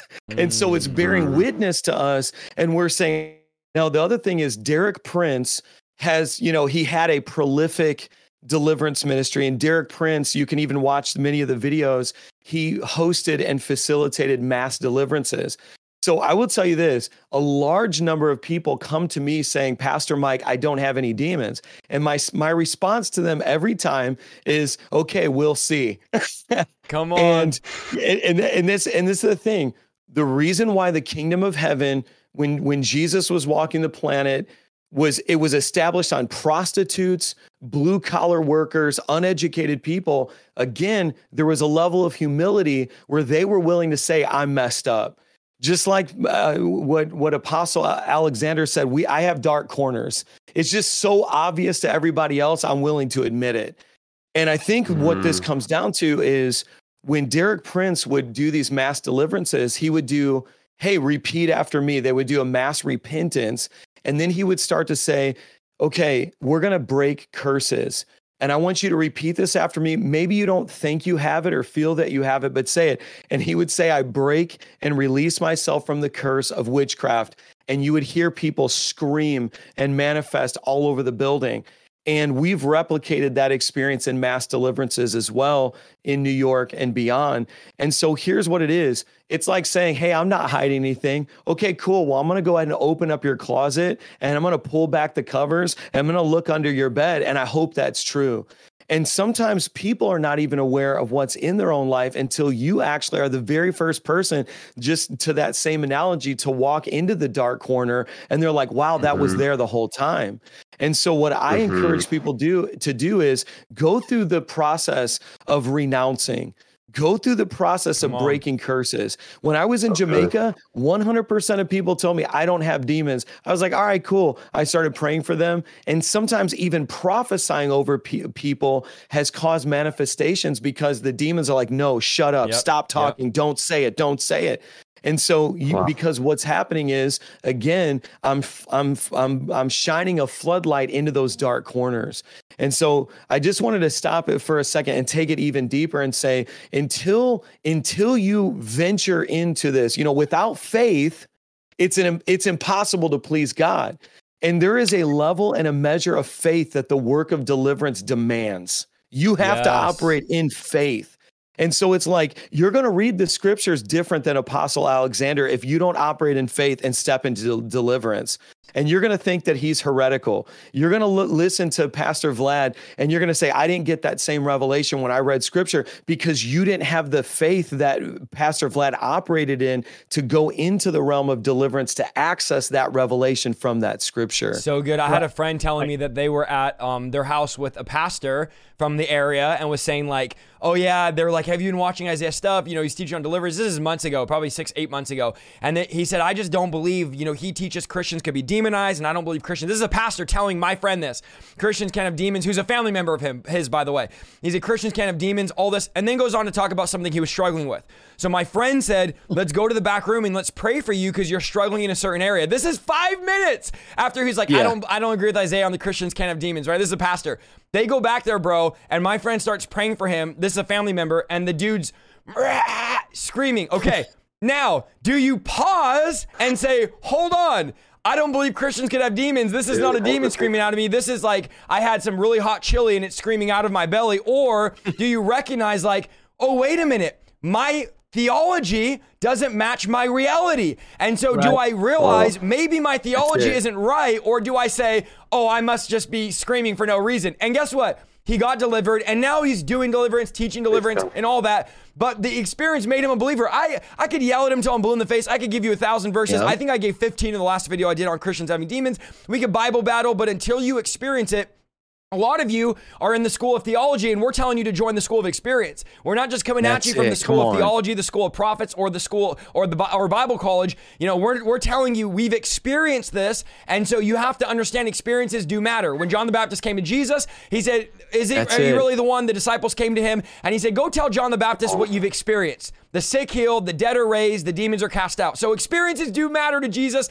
The Gospels, listen to me, and this is what I'll end with this, and we'll go to the next one. The Gospels are the disciples' experiences. Like, come on, don't say experiences don't matter. If you say experiences don't matter, then you're telling me the Gospels don't matter, because these were literally, the disciples are writing down, we saw Jesus heal a blind man. We saw Jesus. And they didn't say, oh, by the way, guys, experiences don't matter, because that would invalidate the gospel. So stop with this foolishness of don't matter experiences. They do. Go ahead. The Apostle Peter in 2 Peter chapter 1 actually goes into great lengths about about half the chapter is dedicated to talking about an experience that he had that he could not share until after the resurrection. And it was the experience of the mountain of transfiguration. He said in the text, it says, I was there. I saw with my own eyes. Come on. I experienced the cloud. I heard the voice. But then the next verse he says, you guys, this is what he says. He says, you guys have a more sure word of prophecy. Now you guys, you got the scripture, but my experience was not in scripture. my experience or my encounter was in the encounter. And he basically goes into saying, he says, your faith is built on a more sure word of prophecy, the scriptures. You're reading it through the epistles and the gospel. Well, the epistles, because the gospels hadn't been fully finished yet. Scripture wasn't fully finalized in canon. But he goes on to break down saying, hey, guys, listen, beyond this scripture stuff and stuff that you're reading and the stories that you heard from everyone who is sharing it, I'm telling you that I saw the Lord before the baptism of the Holy Spirit that you guys, I was in the mountain. I heard the voice from glory. I saw the Lord transfigured. Right. And not only that, the Gospels go on to step further to say that Jesus forbidden them to share the experience. So notice this, watch this. Wow. They were forbidden to share the experience until after the resurrection and after the scripture. And then he says, and then we were permitted to share it. Why? Why? Because experience do matter, and they provide confirmation and context to the very things that we're reading. Because it's hard to argue with someone who was blind but now see. Come on. Yeah. And the blind man said to the Pharisees, I don't know if he's a prophet. Come on. I don't know about the scriptures. All I know is that I was blind, and a man named Jesus told me to wash, and I came out seeing. So scripture is also part of canon, and it should be incorporated into our Christian journey as well. So good. Let's go. We're going to do one more here. We'll have to do a part 2. We're doing this every month, guys, by the way. But we'll have to do a part 2 because we are an hour and 40 minutes in, and I know you guys' time is valuable, and I don't want you guys, next time I ask you to be on, be like, no, you go too long. So we all stream for like 2 hours each, so that's why I'm not stressed as much as I would be. But I know it's late for you guys in the East Coast, and I know you guys all are super busy, and your time is extremely valuable. And guys, again, this is not pay-per-view. Pray about sewing into this because this is free $99. We're not charging you to be here, and we're all taking time out. So I value you guys' time. I appreciate you. One last one here. This last one I'm going to go in, and we'll go over some more next time we get live together. But I hear this all the time. Don't tell everyone they need deliverance. You need a special calling. You need a special anointing to be in deliverance ministry. It's very dangerous. It's very dangerous to do it if you're not called or anointed by God. This is not for everybody. It's not for the school teacher. It's not for the barista. It's not for the stay-at-home dad, the stay-at-home mom. It's not for the layman. This is only for the superstar pastors, only for Pastor Mike, Isaiah, Alexander Pagani, and these high-level Christians. So we have to be careful because it could be very dangerous if we're telling all these 2,800 people watching right now that they could cast out demons. Talk to me, y'all. Is this for every believer? Is it only some? This is a major objection I hear all the time. Well, you know where that came from, right? Go ahead. That phrase came from the fact that we built entire religious institutions where we needed one guy to have the superpowers. So that way people kept giving their money and showing up, and they had to listen to us forever. And we created that hierarchy. That's the definition of religion. And see, Jesus, the problem with that is that Jesus led the entire opposite of that, where he said, actually, it's better that I go away. Yep. And it's like, how many pastors can tell their church it's better that I go away? Come on. Right? It's like, because I'm going to release you. Matter of fact, it's most pastors' mantra is, it's better if I stay. I'm going to stay till I'm dead. I'm going to stay with the baton in my hand. I'm going to stay knowing scripture than everybody else. I'm going to stay being the most spiritual one. I'm going to be the prophet, the preacher, the teacher, the evangelist, the worship leader, the kids minister, the parking lot attendant, because I need the most influence in my church, which I actually, side note, is probably some Ahab and Jezebel stuff you need to deal with, and a little bit of narcissism. But I mean, listen, guys, here's the thing. Here's the thing. If you need to be needed, you just disqualified yourself from the kingdom work anyways. So the thing is that idea of you have to be special is because we've made people feel that way about every other position in the church. And what God's doing in this era is he's flipping the script on that bad theology.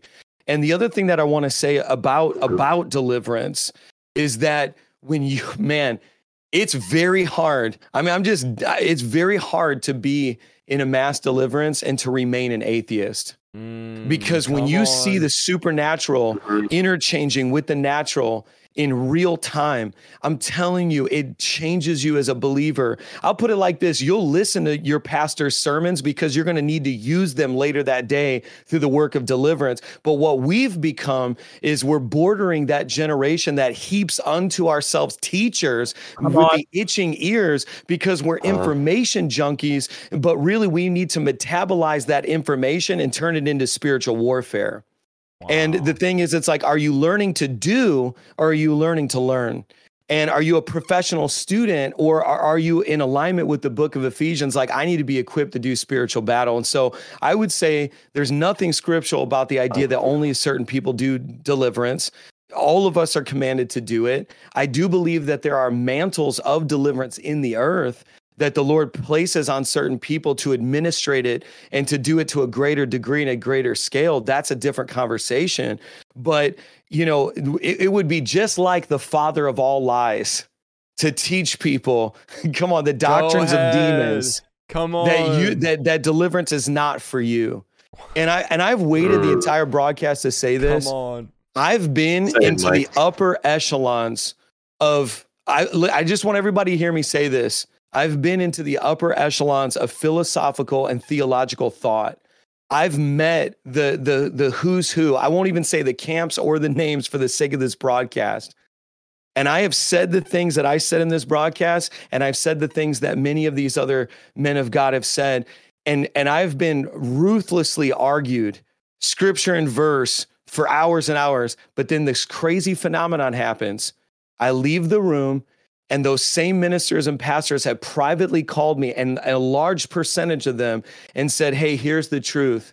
Deep down inside, I believe exactly what you believe. Wow. But the problem is, in my denomination, if I were to move into that area, if I were to operate in that, I would lose my position. I would lose my title. I'd lose my career. And I tell them, I say, okay, so here's the real strong man. Say it. It's mammon. It's the fear of finances.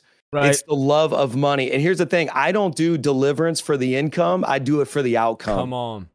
And it's like when you are compromised, and it's here, and I want people to hear me because we get this message every day this week, and I'm so fired up because people are like, why does my pastor not do deliverance? Why does my pastor not teach on it? It could be the fear of finances. Yeah. Yes. Yeah. And once your theology has a price tag, you're compromised intellectually, spiritually, and it infiltrates your ministry. And so I think what you see is we don't care. We're reckless abandon. I burned it all in a pile. I have nothing to prove. I have nothing to gain. I'm a dead man walking, so I can do whatever my Father tells me to do. I can say whatever he tells me to do. I don't work for anybody but him. Come on. And I believe we don't see the work of deliverance because people are far more concerned with the fear of man, and they'd rather offend God than offend their overseer in a denomination. They'd rather offend the Holy Spirit than offend somebody in their church network that thinks it's weird what they're doing.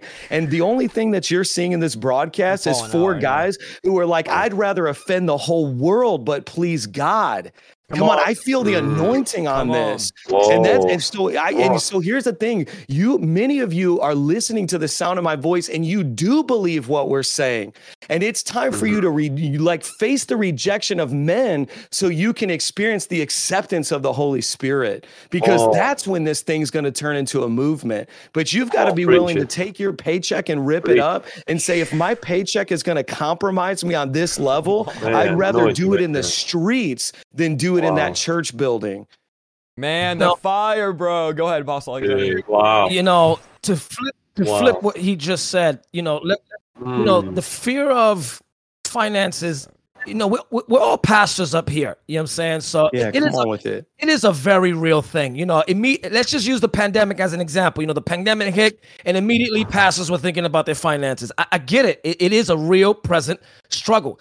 But here's what I've learned about the ministry of deliverance, because the Christian church does not do or have active the present ministry of deliverance in their churches. When a church decides to embrace deliverance, yes, people come from everywhere. Amen. Say it. Come on. With them, the churches get overpacked. Yep. And people come, and out of pure gratitude that they finally found the place to help them rid them of their demons, without you having to constrain them to sow into the ministry. A delivered person delivers others. They start releasing the finances. Listen. You want your church to be packed? Embrace deliverance. Yes. Come on with it. Embrace deliverance. Yep. Your church will be so packed, even on a bad day. Let me tell you something. The summer months, we don't suffer from low attendance of summer months. Why? Because the house is always packed with people needing a breakthrough. Now, that's just looking at it from the opposite end. Why? Because deliverance, according to the scripture, is marketable. It markets itself. Yep. The Bible says when Jesus cast out one demon, the word of that event spread like wildfire. And it said the following Sabbath, the synagogue was packed, waiting to hear Jesus speak again. Now, so good. That's what I'm saying is there's no lack and no need. Why? Because the coin has always been in the fish's mouth. Yes. You're preaching strong. And let me say, you're talking to guys that every week are having lines outside because people cannot wait to get in to experience the presence of God. And they're not coming to meet the personalities because we don't do prayer lines. We're like, if you want deliverance, we have a team. They're coming to get delivered. They're coming to get healed. And I can attest to this. I'm telling you, we can't even contain. Me and Apostle Alexander were on the phone like, dude, we don't know what we're going to do this month. Like, we got to move all the chairs out. We got to go to 3 services. We got to get a football arena because people are so hungry to get free because people are not doing it. The Bible says his fame spread when this happened. I had a guy, Pastor Mike, just to add to what you said, that was a video I did on deliverance was like, if you keep making these deliverance videos, this is going to be the end of your career. I broke out laughing. I was like, a career? I didn't know this was a career. This is my calling. This is not my career. Yeah, and honestly, I don't give a rip what religious people think about it. I'm going to keep casting out demons because people need to get free more than I need money in my bank. People need to get free more than Isaiah Saldivar needs a reputation. And truth be told, I would love to not have a following. I'm trying to hide up in a sound booth in a church somewhere, but God keeps pushing me to the front lines to train up the church. So we got to get out of this foolishness of your career is going to be over. Or how about this? You don't want to be one of those guys. What? The guys that cast demons out, that do the work of Jesus? The guys that are a Jesus guy? Well, what about the good news? This is the good news. The good news is you don't have to live bound to the powers of darkness, but he whom the Son set free is free indeed. And Jesus can loose you. Don't you deserve, Luke 13, don't you deserve to be loosed? Get out of here with preach the good news, brother. If you're not preaching deliverance, the news you're preaching is terrible because you're telling me I got to live in bondage Sunday to Sunday, warming a chair, giving 5% of my income, and so I could pay for my pastor to be a part of the country club and buy new golf clubs. That's what you're saying the good news is? Or is the good news, I have come, I feel the Holy Ghost fire. I have come to proclaim liberty to the captives. I've been anointed. I've been appointed. I've been assigned to drive demons out of people. I've been called for this reason, 1 John, for this reason the Son of Man was made manifest to destroy the works of darkness. I've been called, I'm Satan's worst nightmare. Satan's in line right now trying to get an Apostle Alexander Pagani vaccine. He's trying to get a Mike Signorelli vaccine. He's waiting in line. He's like, when are they going to come out with an Isaiah Saldivar vaccine? I need to get help from this. These guys are harassing me all the time. I need to get up in their computers. Satan, you are a thief. You are a liar. And we've come so that you no longer will rob people, but we're now going to rob you.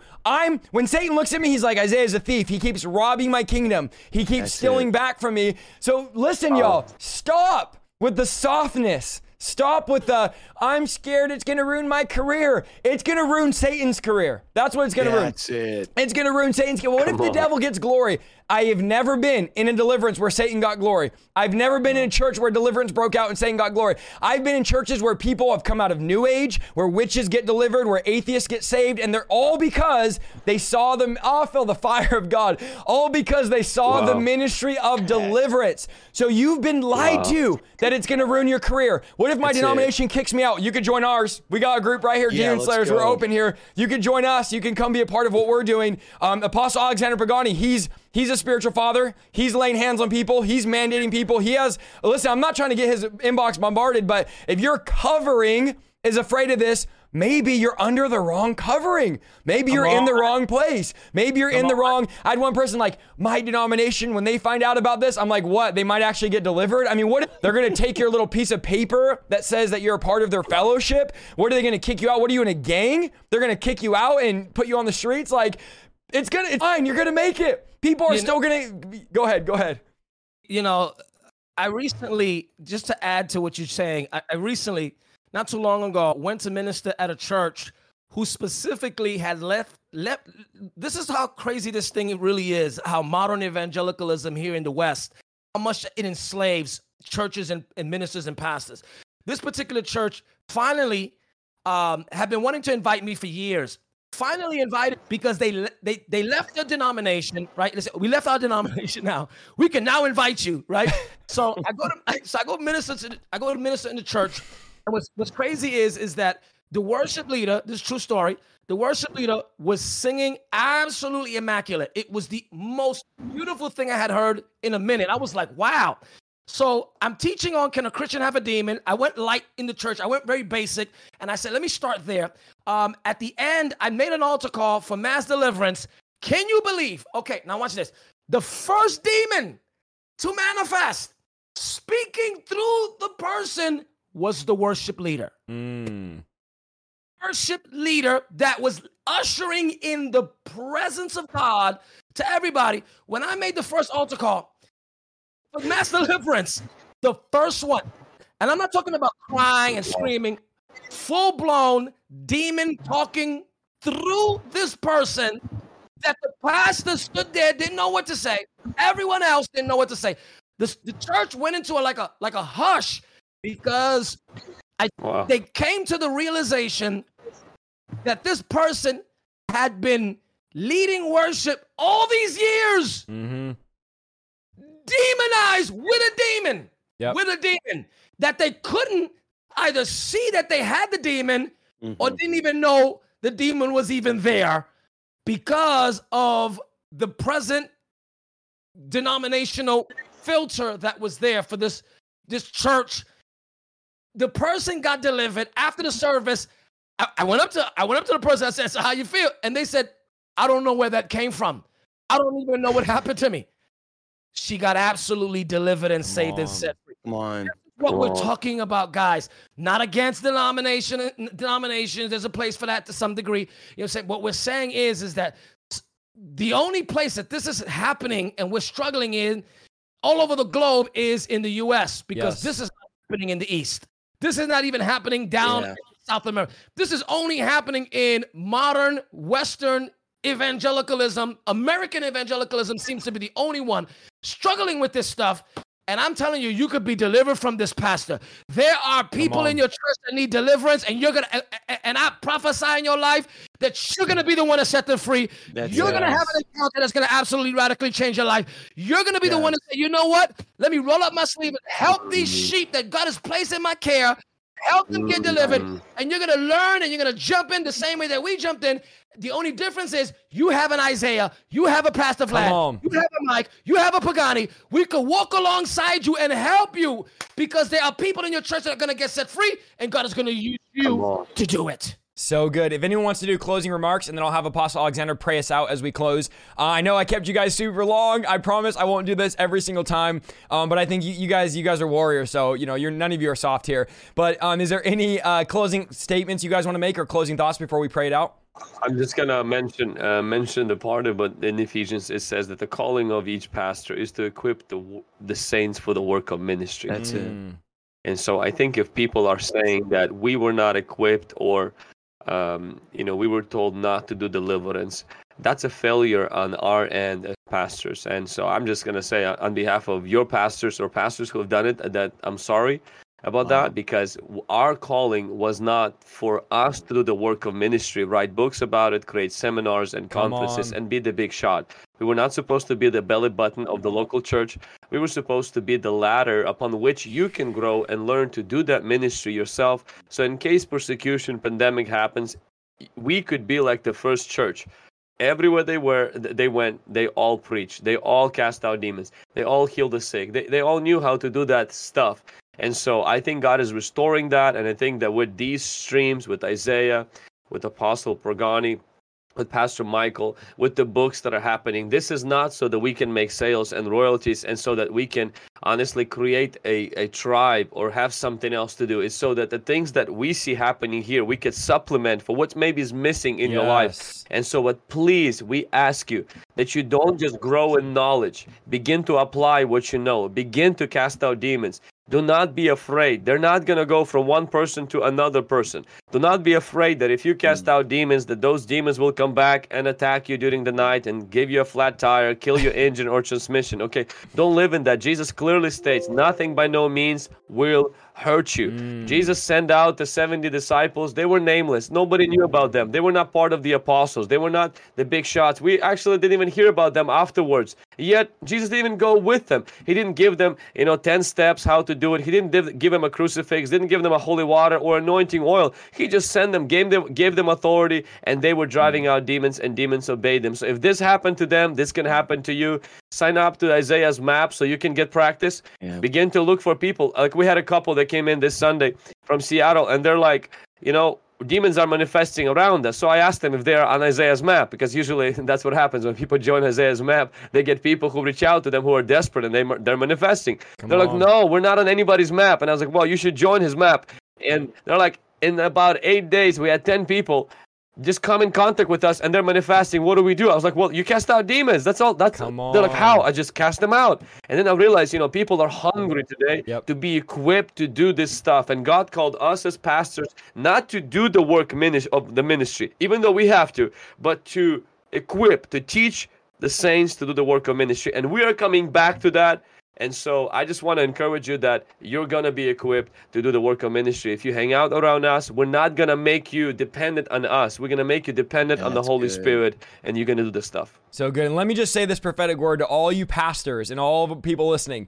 There's coming a day, listen to me closely, write it down in your little notebook. There's coming a day where the church will not be a safe place for demons. Oh, come on, Holy Ghost, help me. Let me say it again. There's coming a day where the church is not going to be a safe house for demonic spirits, and they're going to know, if I come up in that church, I'm getting cast out. So they're going to do, right now, it's like we're a safe zone. No one's going to call you out. No one's going to make you manifest. But I'm telling you, the church will no longer be a safe house, a safe place, or a refuge for the demons. But we're going to cast them out of people.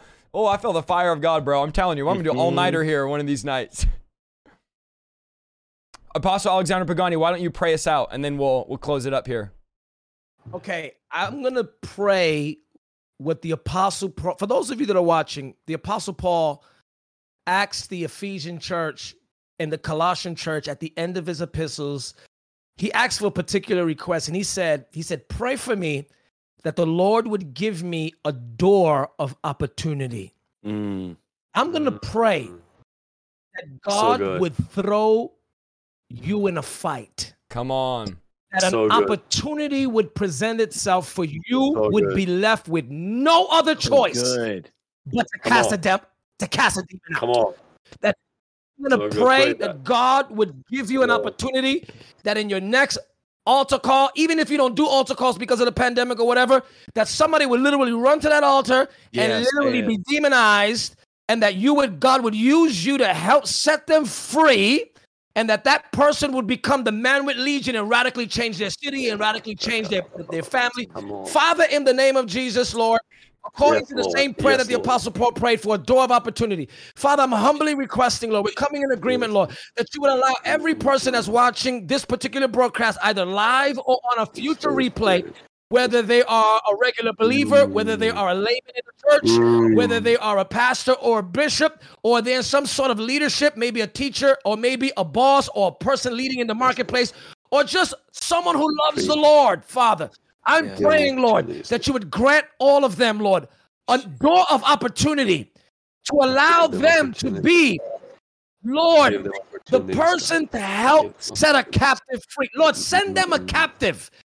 Send them a captive, Father, that they would be moved, Lord, that these pastors and leaders and believers would be moved with the compassion of Jesus in that moment and bypass their theological dogmas and biases and prejudices, Lord, and to be moved with the compassion in the heart of Jesus, Lord. Father, I am praying, Lord, because this is the only way they're going to change, Father, for some of them. That, Lord, the experience of helping someone get delivered, Lord, with their own eyes, Lord, and that moment, Lord, that their theology would be challenged, Lord, that their worldview would be confronted, Father, and that, Lord, that when this opportunity arises, Lord, for them, Lord, that you would fill them with the Holy Spirit of boldness, Lord, and Lord, that you would allow them to imitate the works of Christ and set that captive free, and that revival would break out in their churches, that revival would break out in their families, that revival would break out in their ministries, Father. That's what we're praying, Lord, that a door of opportunity, Lord, would be granted unto them, that they would be able to express the kingdom, Lord, in this regard, Lord, and help set the captives free, Father. Lord, we pray this, Lord, that it be this live video and perpetual as long as this video is in cyber world, Lord, that anyone who watches this video in the future, Lord, would be activated and thrown into that same door of opportunity and have the victory, Lord, in helping a person get delivered and saved and set free, Father, from the power of darkness. In Jesus' name, amen. Thank you so much for listening to this week's episode of the Revival Lifestyle Podcast. If you like what you heard, go to www.isaiahsaldivar.com for more content, and please follow me on Facebook, YouTube, and Instagram at Isaiah Saldivar. See you next week.